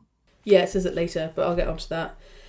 The reason why they think that this book might be written by her is that it says, some argue plausibly that the text is the product of several hands, for the style of prose varies greatly from episode to episode. And I'm like, just like this fucking book. Similar to this book, yep. Yeah. But Lady Corianne's early history is confirmed by the Maester of House Rain, but that at the age when she was 13 years old, Lord Wild, so Corianne Wild, she was actually seduced and had sex with one of the boys from the stables, someone called a surly lad. Apparently in the book he's described as handsome, but the Maester's account differs, painting him as a pox-scarred varlet of 30 years. So was he an older man or a young boy? But it says that he had a male member as stout as a stallion, so I think we know why she went for that. Yeah. So he was he was gelded, and sent to the wall. And what a waste. I know, like, what a waste. Beth, you naughty thing. So yeah, he was gelded. I can think of a pain, and she's like, what a waste that is. And she was confined to her chambers, and she gave birth to a son, and the son was sent away to Storm's End, which is where the Baratheons would have been, and therefore the Baratheons would have known about what had happened, which makes it extra weird that Corianne ends up being a lady in waiting for the Queen. But no one else knew the family shame, did they? No one had. No. It was a secret. It was kept. And she was sent to King's Landing, and apparently her mother said, in the Red Keep, they will take you for a maiden. And as she made her way to the city, escorted by her father and brother, they stopped for the night in an inn on the south bank of the Blackwater Rush, beside the ferry landing. There she found a certain great lord awaiting her arrival. There is a little bit of funniness about who this man is, but there's two possibilities, aren't there? There's two possibilities. And either or, it ends in the last name is Baratheon. Yes. So they think it's either Lord Rogar himself, or his brother. Which brother was it? Sir Boris Baratheon. Yeah, there it is. Which do you think it was who approached her? Probably Rogar. Really? I would feel the opposite. Really? I think... well, it depends on what you think happened as well, because... So, what happened next is they said that the girl was commanded to disrobe, so the person... So, first of all, her family was dismissed. He said, I'll take her from here. Yes. Right? So, her mom and dad are sent home, turned around. And then, he takes her into a private room. She's ordered to disrobe. He inspects her thoroughly. He's ran his hands over every part of me, and bade me turn this way and that, and bend and stretch and open my legs to his gaze, until at last he pronounced himself satisfied. Which is gross. Which is really horrible. Why do you think it's Boris? I just think it more likely that Rogar would send his brother to do his shady deeds than be seen doing them himself. If he had been seen in any way, shape, or form with this girl, it could have gotten back to Alyssa, and she may have approved of it, or anybody, but particularly Jaehaerys and Alysanne. Yeah, you might be right. And his plot wouldn't have worked. But Boros is less recognizable. He didn't just have a golden wedding. No. He is obviously still a Baratheon, but the rest of the realm wouldn't know him on sight like they would Rogar. That's true. It's such a horrible... It's quite depressing thinking about it, like, making me bend this way and that, open my legs and what's he going to learn from that? Like, what? Like, anyway. Well, I think they say a minute later, essentially, there's no man that wouldn't find you desirable. So obviously it was just to inspect her and survey her desirability. And the reason he's doing this is because she's going to be sent to Dragonstone, a supposed maid to serve as a companion to Alysanne. Mm-hmm. But also she has to use her wiles and her body to beguile the king into bed. So this is the trial. This is how... It's a long way round, but this is going to be the trial that Jaehaerys has to face. So we've come a long way round. It's about a book and it's about blah, blah, blah. But apparently Corianne Wilde is going to tempt Jaehaerys away from Alysanne. So Alysanne's going to have all of the scepters and people going, but think of the lords and the kickods and the da-da-da-da. And yeah, they're going to try and talk sense into her and they're going to try and fuck nonsense into Jaehaerys, right? Yes, basically. Pretty much. Tempt his penis. It's the penis, it's the cock divining again. Because of course Rogar would think that all men think with their penis. Yes, of course he would. And aren't capable of doing anything else. Right? Yeah. Oh, I love this. Jaehaerys is a man-made, like as not. A man-made. Yeah. Not a made man, but a man-made. A man-made, yeah. But Alysanne is a child and you are a woman any man would want. Once his grace tastes your charms, he may come to a sentence and abandon this folly of marriage. This is horrible. He may even choose to keep you afterward. Who can say? There can be no question of marriage, of course, but you will have jewels, servants, and whatever you might want. This is one of the things why I wish we had this book, because I would love to know if it was written in her perspective and how she would even have felt about being told she could be the king's mistress and stuff.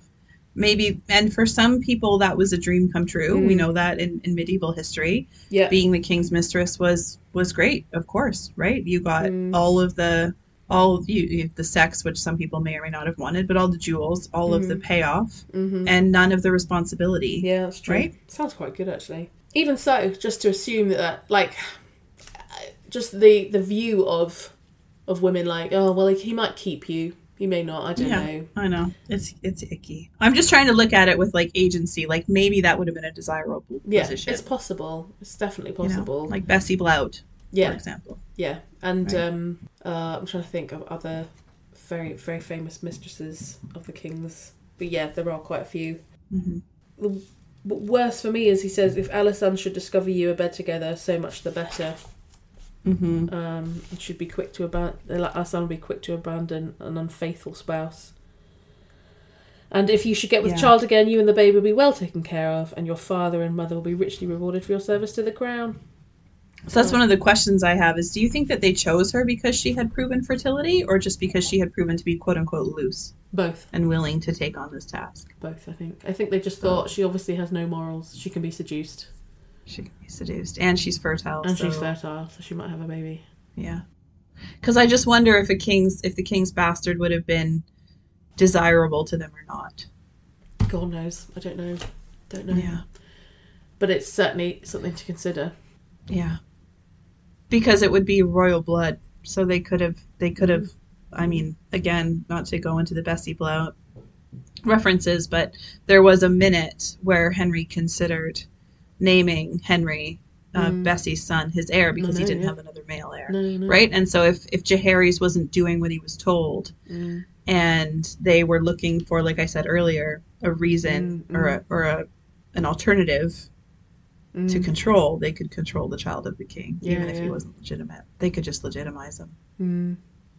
Probably. So. I mean, it'd definitely be something that they would consider. That they might be thinking, okay, it's not marriage to the king, but she'll have his son or daughter. Yeah. Yeah. So, and she'll be well taken care of because she's used her vagina in service to the crown. Yeah. And it's, what, again, can we put any credence to this tale? At this late date, so far removed from the events in question, with all the principals long dead, there is no way to be certain. And I'm like this book. Just like this book. Like I know. one. Literally, it is. I thought that all the way through. It's very meta. Yeah, it is. It's really meta. And I'm like, it's all very meta. Very, very funny. And so, Corianne Wilde went off to do her duty. To do her duty. However, we should also note that one of the theories beyond with her is that in this agreement she also had sex with whoever the man was to come to her and inspect her all night long. Yeah, sex, but apparently it's a clumsy calumny intended to blacken the name of Lord Rogar. Mm-hmm. Yeah. And some people say that Sir Boris made up the lie himself because he used to quarrel with his brother. So. Mm-hmm. Oh, so essentially someone said, why her, having not known Jaehaerys's tastes in women? Yeah. Why was this particular woman chosen above any others? And why wouldn't they have just sent a whole bunch of women that could seduce Jaehaerys? Right? It's like... How hot was Corianne Wilde? How hot was she? Yeah. Did she have a magic fanny? Obviously. Obviously they thought so. This person thought so. Which makes me think they probably tested her out. Probably. It makes me... Never mind. No, what? What were you going to say? No, I was like, is this a spoiler? And I think it kind of is. Mm-hmm. So. I mean, it was It says that she was a singularly curious choice. If a lady in waiting was all she was meant to be, there were scores of other young girls of noble birth and suitable age who were also available, girls with whose maiden heads were intact. These virtues beyond reproach. Honestly... Well, I think Jaehaerys had a woman sitting right there with her maiden head intact, and he wasn't necessarily tempted to... I'm sorry, but I just really hate that. The whole phrasing, the whole thing. I know. It's yucky. The whole, what do they do? Do they check? Do they, lift your skirts? We're going to check that you've still got a hymen? I can't with it. It just gives me the ick. Yeah. But yes, you're right. There is nothing stamped on your forehead that says, I'm not a maiden anymore. No. And that's how she was able to get into Dragonstone in the first place. Exactly. Because there is nothing obvious about it. I remember being told when I was younger, will girls start to walk different once they've... Oh, for fuck's sake, that's just such bollocks. I know. Yeah. And so, Septa Isabel, Lady Lucinda, and all the other women chosen by Alice for Alisanne's household went on the galley Wise Woman, which I think is an amazing name. And they became known as the Wise Women, didn't they? They did. And they were welcomed by Alisanne with glad smiles and gifts. Yep. And that's where we'll pause for until next time for detailing the book. And it's choppy, it's jumpy, we don't know. No, it jumps around. To lead to, but so it is kind of a weird place to stop, but it says the book is going to jump back to Rhaena before it follows through with this story. No, so, it's a weird chapter. It jumps. It is a weird one. It's jumpy.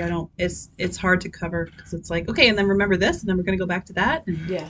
And you remember these people, and actually you remember that one. And here's a book that is somehow going to become relevant. I'm not going to tell you how yet. Relevant. But it's now relevant. And but we're going to tell you how it's relevant after we tell you about the book, instead of just telling you that this person exists. Anyway, it's backwards. It's done. But I do think it is George R.R. Martin. I think he's done it on purpose that way because he's telling us that there is a book within this book that is written probably by several people, not just one person, that's maybe been copied out a few times way after the events have happened when everyone's dead, and therefore we can't trust anything it's saying. I think he's literally saying that's the same as Fire and Blood. You cannot trust anything that is said in this book because everyone in it is dead and it's been copied differently. Like he says, all these people will have copied it out. Mummers are the worst at it, apparently. They like to make things lascivious and whatever and dramatic. And not only that, it probably wasn't written by just one person in the first place. I think there have clearly been several authors. Yes. I think it's interesting because, like we talked about, just the meta level and how it relates to Fire and Blood and how, again, he probably had ideas and then went back and changed them. But I was trying to think of if it reminded me of any book or story in history that it could be pulled from. And essentially it reminds me of all of it. Yeah. Right? It's just the way it's told. It's history. It's not just a specific book. It's all of it. And Targaryen history is exactly the same as we've pointed out all the way through. It's fire and blood. It's the Wars of the Roses. It's this and that. It's embellished each time all the way through. So you're never going to get the real story of what it was. But I want one of those books. It reminds me a little bit. I don't mean this in an offensive way. I mean it genuinely as somebody who studied the book of the Bible. That's what I said that's what me and my husband said. Yeah. Because the Bible has many authors. Was put together over different time periods. Yeah, and added to. Yeah. And, even the Gospels tell the same story, but in totally different ways. So you'll have the story of the death of Jesus, for example. And there's massive differences. Certain stories aren't even mentioned by, I think it's the Gospel according to John. And then that one's completely different. It starts in a different way. It tells the story and it's much more philosophical. But then you've got Matthew, Mark and Luke and their stories of the birth of Jesus or their stories of the death of Jesus. They're all utterly who found Jesus first or how long was this for and where did they go afterwards? They're completely different stories. Yeah. It's very hard to reconcile it when you're like, these are... When I was teaching, as I used to teach religious education, believe it or not, and I used to tell the stories, and the kids I teach would be going, "Wait, what? Why is it so different? What are we supposed to infer from the fact that all the stories are different?" It's kind of like, well, they were written by different people at different times, and people remember things differently. Yeah, you're supposed to take from it that everybody's going to have a different perspective, no matter what situation you're viewing, right? Yeah. So it's quite fascinating, but it is. So it's this is a weird chapter to be covering. But I'm enjoying it. It's very saucy and salacious. Yeah, it's like my favourite so far. We're getting, and it's going to get even better. I know. This is the setup. We've had a chapter of this podcast is the setup for what's going to follow, which is going to be even more outrageous. Yes, which I'm very excited for. So if people want to jump off here, they can, because we'll go into any spoilers we want to talk about next. But we hope you stick with us with this one. We've done the setup. We're ready to go. Alyssa's just received her ladies in waiting. There are spies amongst there. Yeah, it's really, now is the moment where this book really starts to get juicy. Yeah. Right? Much more so. Yeah, there's more maesters around. There's more people to tell the story than when Aegon and Visenya and Rhaenys were conquering. That's a historical overview. This gets good. It's like, to me, this stuff is as good as the dance. So if you're enjoying like House of the Dragon and the storytelling that's happening in the show, the Dance of the Dragon is coming up in the book soonish. And this is just as juicy to me. In fact, I love, to me, the chapters with Jaehaerys and Alysanne are some of my favourites as well. There's so much that comes up with them. There's a lot in it. I just like all the Rhaena stuff. So. It's gonna get juicy. It's gonna get good. All right. So jump off if you don't want to hear about the spoilers or things that relate to the A Song of Ice and Fire series. Yep. And thanks for listening. Yeah, thank you very much. We'll see you next time. You'll hear us next time. We won't see you. You'll hear us next time. I have no idea where you probably are. not. No. Okay. Take care. Take care. Bye. Okay. Spoilers! The spoiler section. It's the spoiler section. The spoiler section. That's our new song. Spoilers. What spoilers have you got to talk about, dear Beth? You had one. So why don't we start with yours? Do you have more than one now? I have 2, I think. Good. Okay. I mean, we could talk forever about the first one, which was all to do with the opening paragraph about people who are good and people who are bad. Because I was just like, that's just everyone. Yeah. People who do good things and people who do bad. So I was thinking, like, because Tyrion, for example, was the person who him and Theon were the 2 biggest ones that came to my mind. I was thinking about Jaime as well, because Jaime... Yeah. Jaime's a bad person. become good. When we first meet him, and obviously pushing Bran out the window. Yes, not a good thing. And then he starts to do good things and redeem himself for the sake of the Starks, right? He does, and the Tullys. And you've got Tyrion, who was not good, but you certainly liked him. He was a likeable character, and he was funny. He's very likeable. And he had a good heart. Like, he was good to Sansa, and, you know, like, when Joffrey was being awful, like, he wasn't a dick, basically. No. Yeah. And then suddenly he turns into Dark Tyrion, and he's a horrible, rapey... Yeah, and thinks about choking Penny and stuff. Yeah, and I don't love his arc. His transitions are weird. He thinks about raping his sister quite a lot as well. Yeah. Which is pretty horrible. Yeah. And Theon, Theon's a funny... Like, Theon I just feel sorry for the whole way through. Theon is, for me, he's sort of the opposite, though. He's a character that... He's the bro that you just sort of roll your eyes at. Not a bro, that's maybe the wrong word. But there's... He's just arrogant. And but he's tortured by...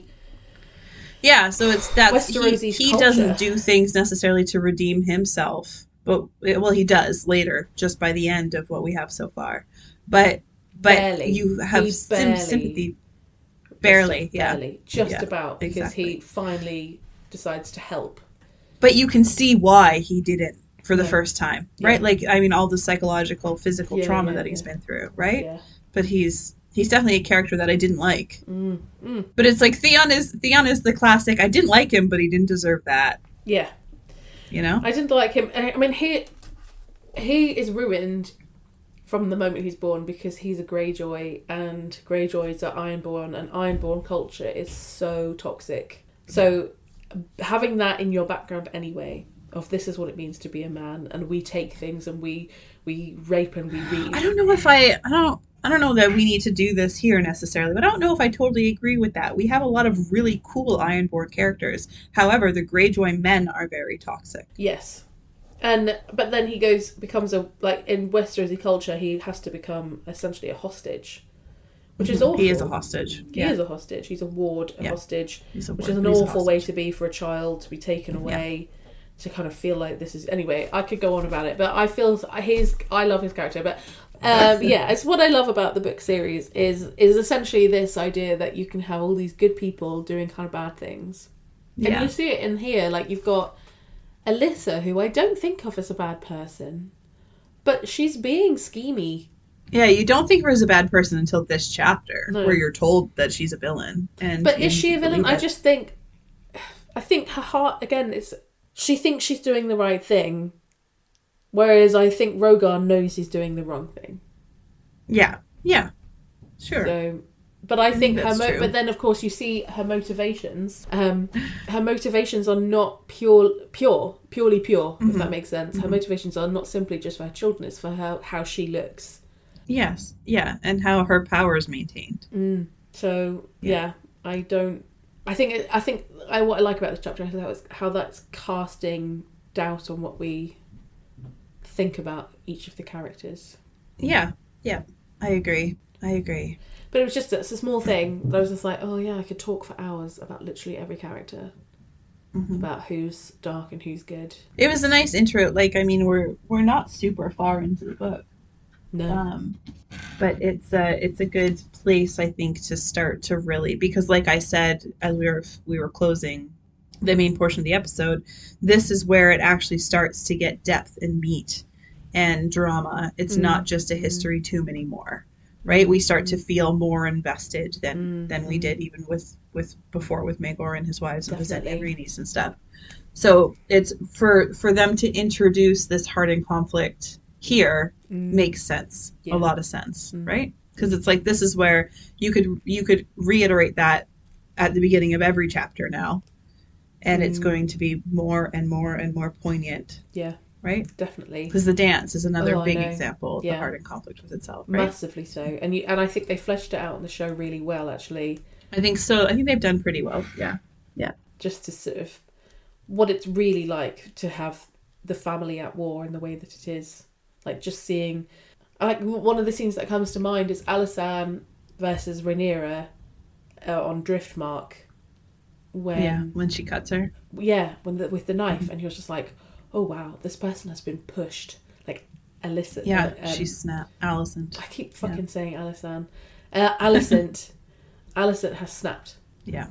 This is how what happens. Like, this is how people are pushed to do bad things, to end up. And you can see it with Rhaenyra at the end when Luke... Yeah, after her daughter. You can just see this is how people are being pushed to do some terrible, terrible things. Because there's so many things in the dance that I think, how does Rhaenyra end up doing that? When she turns against the dragon seeds. I know. I thought you were a good person. But it's paranoia and everything else. Yeah. No, I know, but I can see where the seeds are laid. That this is what's going to happen to push her to be not who we've been, who we think of, and how the show has fleshed her out to be. Yes, she can be a bit kind of quick to anger and stuff, but she's not an idiot, you know. Yeah. And yet she ends up doing some pretty dumb things and ends up, even though she wins King's Landing, she loses the war. Yeah. Which is pretty incredible. Yeah, she does, and she does. I mean, she wins ultimately because it's her child who sits the throne and not Aegon. But that's only because someone murdered Aegon. So yeah, I know. That's not because posthumously she wins. Anyway, you said one of yours now. A lot there. One of yours. Okay. We talked about how you either have sort of the for the most part the extremism of the pacifist man like Aenys, or the aggressor sort of, or bro like Rogar or even Maegor or whatever. And I was thinking, you were talking about the dance, and the first people that came to my mind were, of course, Viserys and Daemon, being the sort of that same parallel. But we talked about one person who maybe could be both, and that was Ned. Yes. So Jaehaerys, I think, is also capable of weaving that between being both, especially later. So to me, and as we were talking about kind of the wedding, and Rogar whoring and Jaehaerys being mad about it, and so not whoring, but drinking and hunting and everything, made me think of Robert and Ned being the two people running the realm. Yeah, I thought of that too. And it definitely, although it's the other way around, one is the king, the other's the hand. Yeah, but, exactly. Yeah. It's like the inversion of it. It is. Of the two of them. Although it's one of them's not a Stark. And Jaehaerys is not Starkish, but he... No. But again, a lot of people say that Jon is going to be the next Jaehaerys, like the conciliator type person. That's interesting. So I think it's interesting that he has that. Do you think Jon's real name will be Jaehaerys? No, I hate that theory. I think it's going to be Aemon. Yeah. Maybe we've talked. I think it's going to be Viserys, and a lot of people hate my theory too. Why do you think it's going to be Viserys? Because I think there's a lot of things that Aemon I don't hate. It's like my second favorite theory. But I think for me it's because Rhaegar wanted the trio. I think we've talked about this before.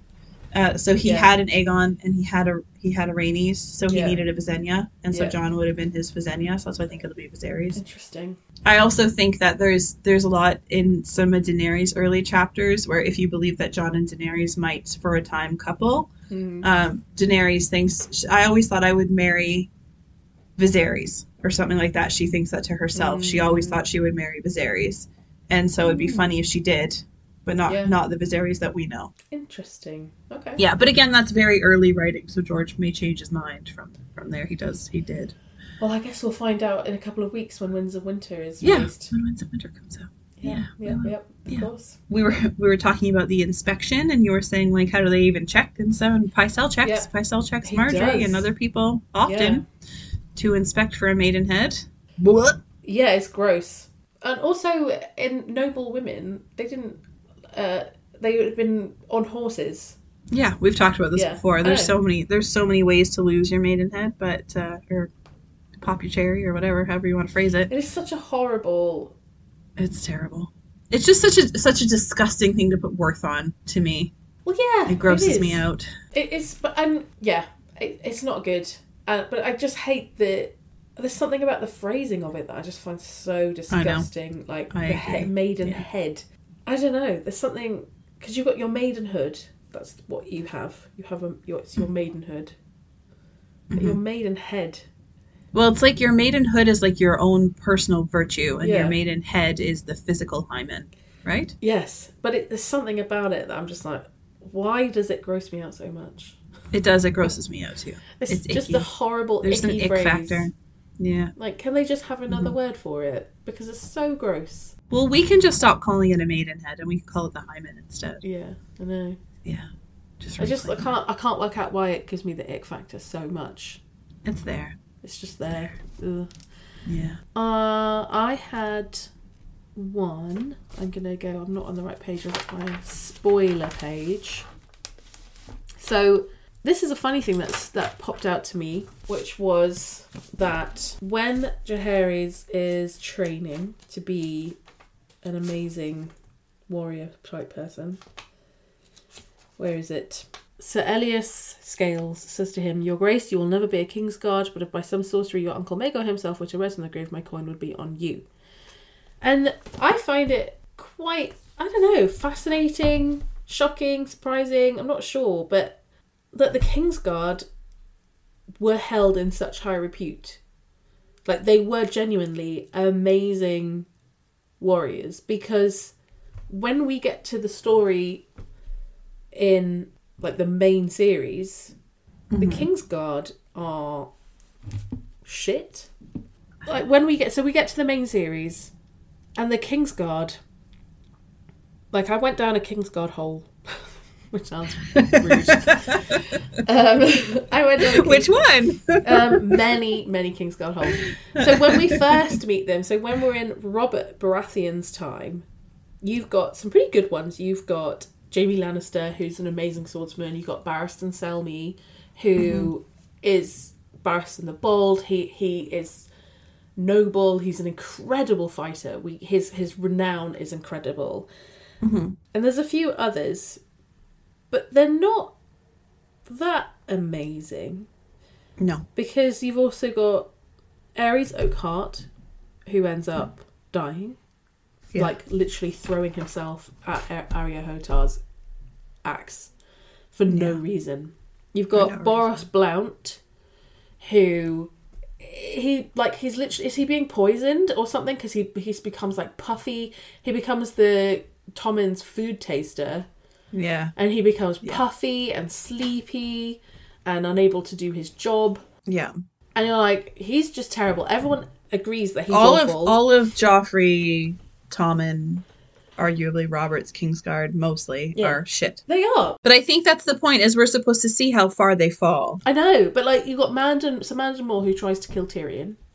Like, slice Tyrion in half, yeah. Meryn Trant, who's corrupt and awful and beats Sansa regularly. On Joffrey's behest.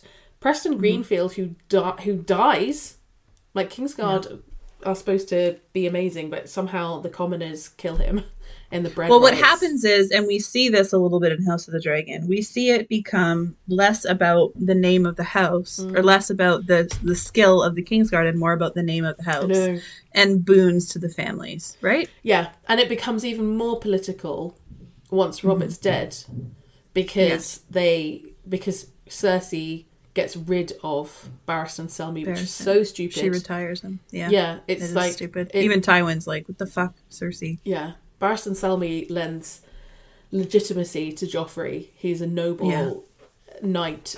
You know, not having him there is stupid. But also having him at the side of someone else is also stupid. Because he knows so much about A, the Red Keep, B, the royal family. It's so dumb. And C, just about fighting in general. Yeah. Yeah.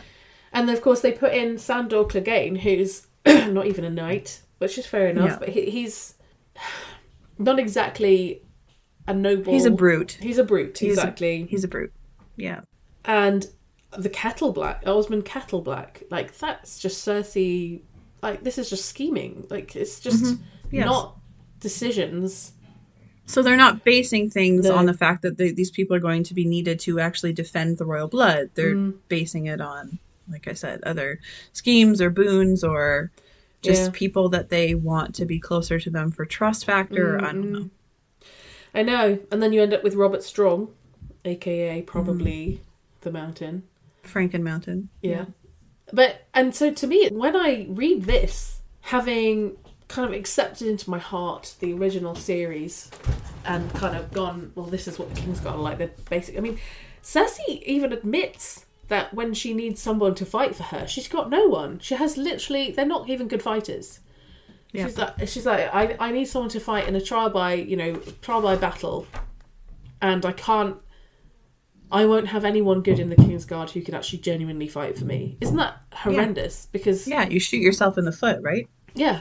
They're meant to be there to guard the king, like the most important person in the land. Her children. Jaime would have been great for that, but at one point. But it's kind of. But like once he loses his hand, if you're going to retire Barristan for being old, you should probably retire Jaime for losing his sword hand. Yeah. Strategically speaking. Tywin tries to retire Jaime, and he's like, "No, I made this vow for life." But yeah, I just think it's kind of like being an England football supporter, and back in the day when I was in my 20s or whatever, and it was the World Cup, like, you had a couple of good players like David Beckham or Wayne Rooney, and if they were sent off or they weren't playing or something, you'd be like, oh shit, we're going to lose this now. And my brother was like, you can't, that's the thing about these teams. He taught me, he was like, you can't just have them led by, there can't be just one good player essentially who is that, and it's the same on the Kingsguard. So without Jaime to be able to do it, Cersei has no one to defend her in the trial by battle, and it's only because Qyburn essentially creates a monster who cannot be killed that she stands a chance. That's awful. And I don't think I realised, and when I'm reading this, and it's meant to be like, these are meant to be the absolute best fighters. They're meant to be incredible and amazing. Yeah, even Rhaegar's Kingsguard or Aerys, I should say, was strong, right? Aerys was amazing. They had Arthur Dayne, they had Barristan, they had Otto Hightower, they had who's the other one? Lewin Martell, Gerald Hightower. Gerald Hightower, sorry, I said Otto. Gerald Hightower. Yeah, the White Bull. Yeah, he had a very good Kingsguard. And of course, Aegon V had Sir Duncan the Tall. Yeah. There's some very well-known, very, very excellent Kingsguard, but it's when you get into the later books, I've accepted into my headcanon that the Kingsguard are a bit shit. And it's not till I've read this that I've gone, oh no, they are meant to be like the best fighters in the realm to keep the king safe. It's not meant to be a political play area for the queen or the queen regent or someone to do whatever it is that they're doing. It is genuinely meant to be people who are ultimately, as Visenya wanted, extremely loyal to the king and extremely fierce at fighting. And that is the two things that they're meant to be. And nothing more than that. Nothing less than that as well. And I just think when I was reading this, I kept thinking, but the Kingsguard are shit. And then I realised, no, they're not meant to be. And you're right. Once maybe you start getting to later on, people are picking them politically. But I do think it shows that by the time the Targaryens are gone and you get House Baratheon, the Kingsguard just doesn't seem to be anywhere near as good or highly We're meant regarded. To see the contrast, of course. Yeah. We're meant to. Yeah. And I think that's something we'll probably see come the end of the series is if there is a king, we'll see a proper Kingsguard again. Do you think Brienne will be on it? Ooh, I hope not. What? I don't like it. You don't like Brienne? I hate it. Oh, Brienne on the Kingsguard. So I thought you said Bran. Do you think Bran will be on it? Like, oh no, I don't. Oh, I don't like that. Yes, I know. Yeah, that's what I thought you said. Yes, I would. I do think Brienne. Story than Bran the Broken. Literally everybody. Yeah, literally. And coming from the show, how about someone who was actually there for all the seasons? Yeah, how about that? Bran is the one character you took out for an entire season. Yes. I think they just had, I think George should just said to them, Bran's going to be on the throne of sorts. And they were like, okay, so he's going to be on the Iron Throne. And George was like, no, Weirwood Throne. Yeah, Weirwood Throne in the north. Who knows? I don't know. Of the wall. I know, but still, it's just, I think it's because the show is not A Song of Ice and Fire. The show is called A Game of Thrones. So for them, it was the obsession with the throne. Yeah, but there was no throne for Bran to end up on. No. But anyway. I could talk about Yes, I do think Brienne will be a Kingsguard. Yeah. I do think that she will be knighted too. I think that I do that scene is maybe, even though it was season 8, it was maybe one of the best scenes in the whole show. Yeah. Where she's knighted. And so that felt too it made true. Good, that scene. I think that episode is the only good episode in season 8. It is the only good episode of season 8. Yeah. Yeah. And that moment is like, wow. And that moment is just cried. Like, I could watch that over and over when again. She was knighted. Yeah, it was beautiful. And Pod singing on top of it was really gorgeous. Yeah, it was Pod singing. We know what Pod did to those women. Well, thankfully that's a show-only thing. I know it is a show-only thing, but still, in the like, if you're like, what did Pod do? He sang to them. He sang to them, and they were like, fine, keep your money, babe. But yeah, I don't know what I was talking about, but yeah, I could talk about the fucked up nature of the show. Even now, I'm rewatching a bit of it, and I'm watching the Blackwater episode, which is awesome. But there's so much stuff. Season 2 actually annoys me as well. I think season 2 is I saw awful. You post about Daenerys' story is just stupid. I think I hate her story in the book in book 2 as well. I can't but stand it's so much better than the show version. She's such a whiny, entitled person in that season, though. I know. But I have dragons. I'm a Targaryen. I can't. I'm sorry. We'll talk about it. But they ruined it. Like, she's so good in the first series. I really enjoyed her in the first series. I thought she was so interesting. I think I actually genuinely think they didn't know what to do with her. Now she was speaking in English most of the time. Yeah, maybe. Like, we know what to do when she's speaking Dothraki, but now she's speaking the common tongue. We're a bit fucked. But the whole, where are my dragons? Oh, it's so stupid. Speaking of show things, my last final little spoilery thing was Corianne. Her character being like sort of obviously sexual and trained in sex reminded me of a show character. Yeah. I don't think the story existed the same way in the books, but the woman from Lys who was one of Doria, was that her name? Dorea, yeah. Dorea. Yeah. Sort of being there to train Daenerys, or so they thought, but then also was fucking Viserys and was there just because she was skilled at sex. And so I wonder if Corianne's sort of a similar type character used for her sex. Yeah, possibly. Yeah. Just reminded me of it a little bit. Yeah, we don't know if Dorea is fucking Viserys in the books. It doesn't come up. No, it doesn't come up. I liked that they incorporated that into the show. It's a good little backstory. Yeah, they did giving more to her character. That was one. There's not often things that they write in their own things where I'm like, oh, that works. But George was involved, so he could have said this is totally something that would have been happening. Yeah, exactly. He was in some of those episodes, or one of them. He was in? He was, he originally. He was in the original, but he was, when they reshot the pilot, he wasn't. So never mind. Apparently the pilot with John acting was so bad. Apparently Kit Harington was so terrible in the pilot that never got aired, that Dan and Dave used to joke that they would threaten to release some of it and show, like, as a joke. Wow. Like, people same with Tasmeen Merchant. Yes, the original Daenerys. Yeah. I'd love to see that unaired pilot one day. I know, right? Love it. Me too. I think it'd be amazing if they did that. It would be really good. Yeah, anyway, that's all my spoilery things. I do kind of wonder if Corianne will become relevant later in the life of Sarah Targaryen. As in? To Harry's daughter. Yeah, maybe. Mm-hmm. That would be cool. Yeah. It would be interesting.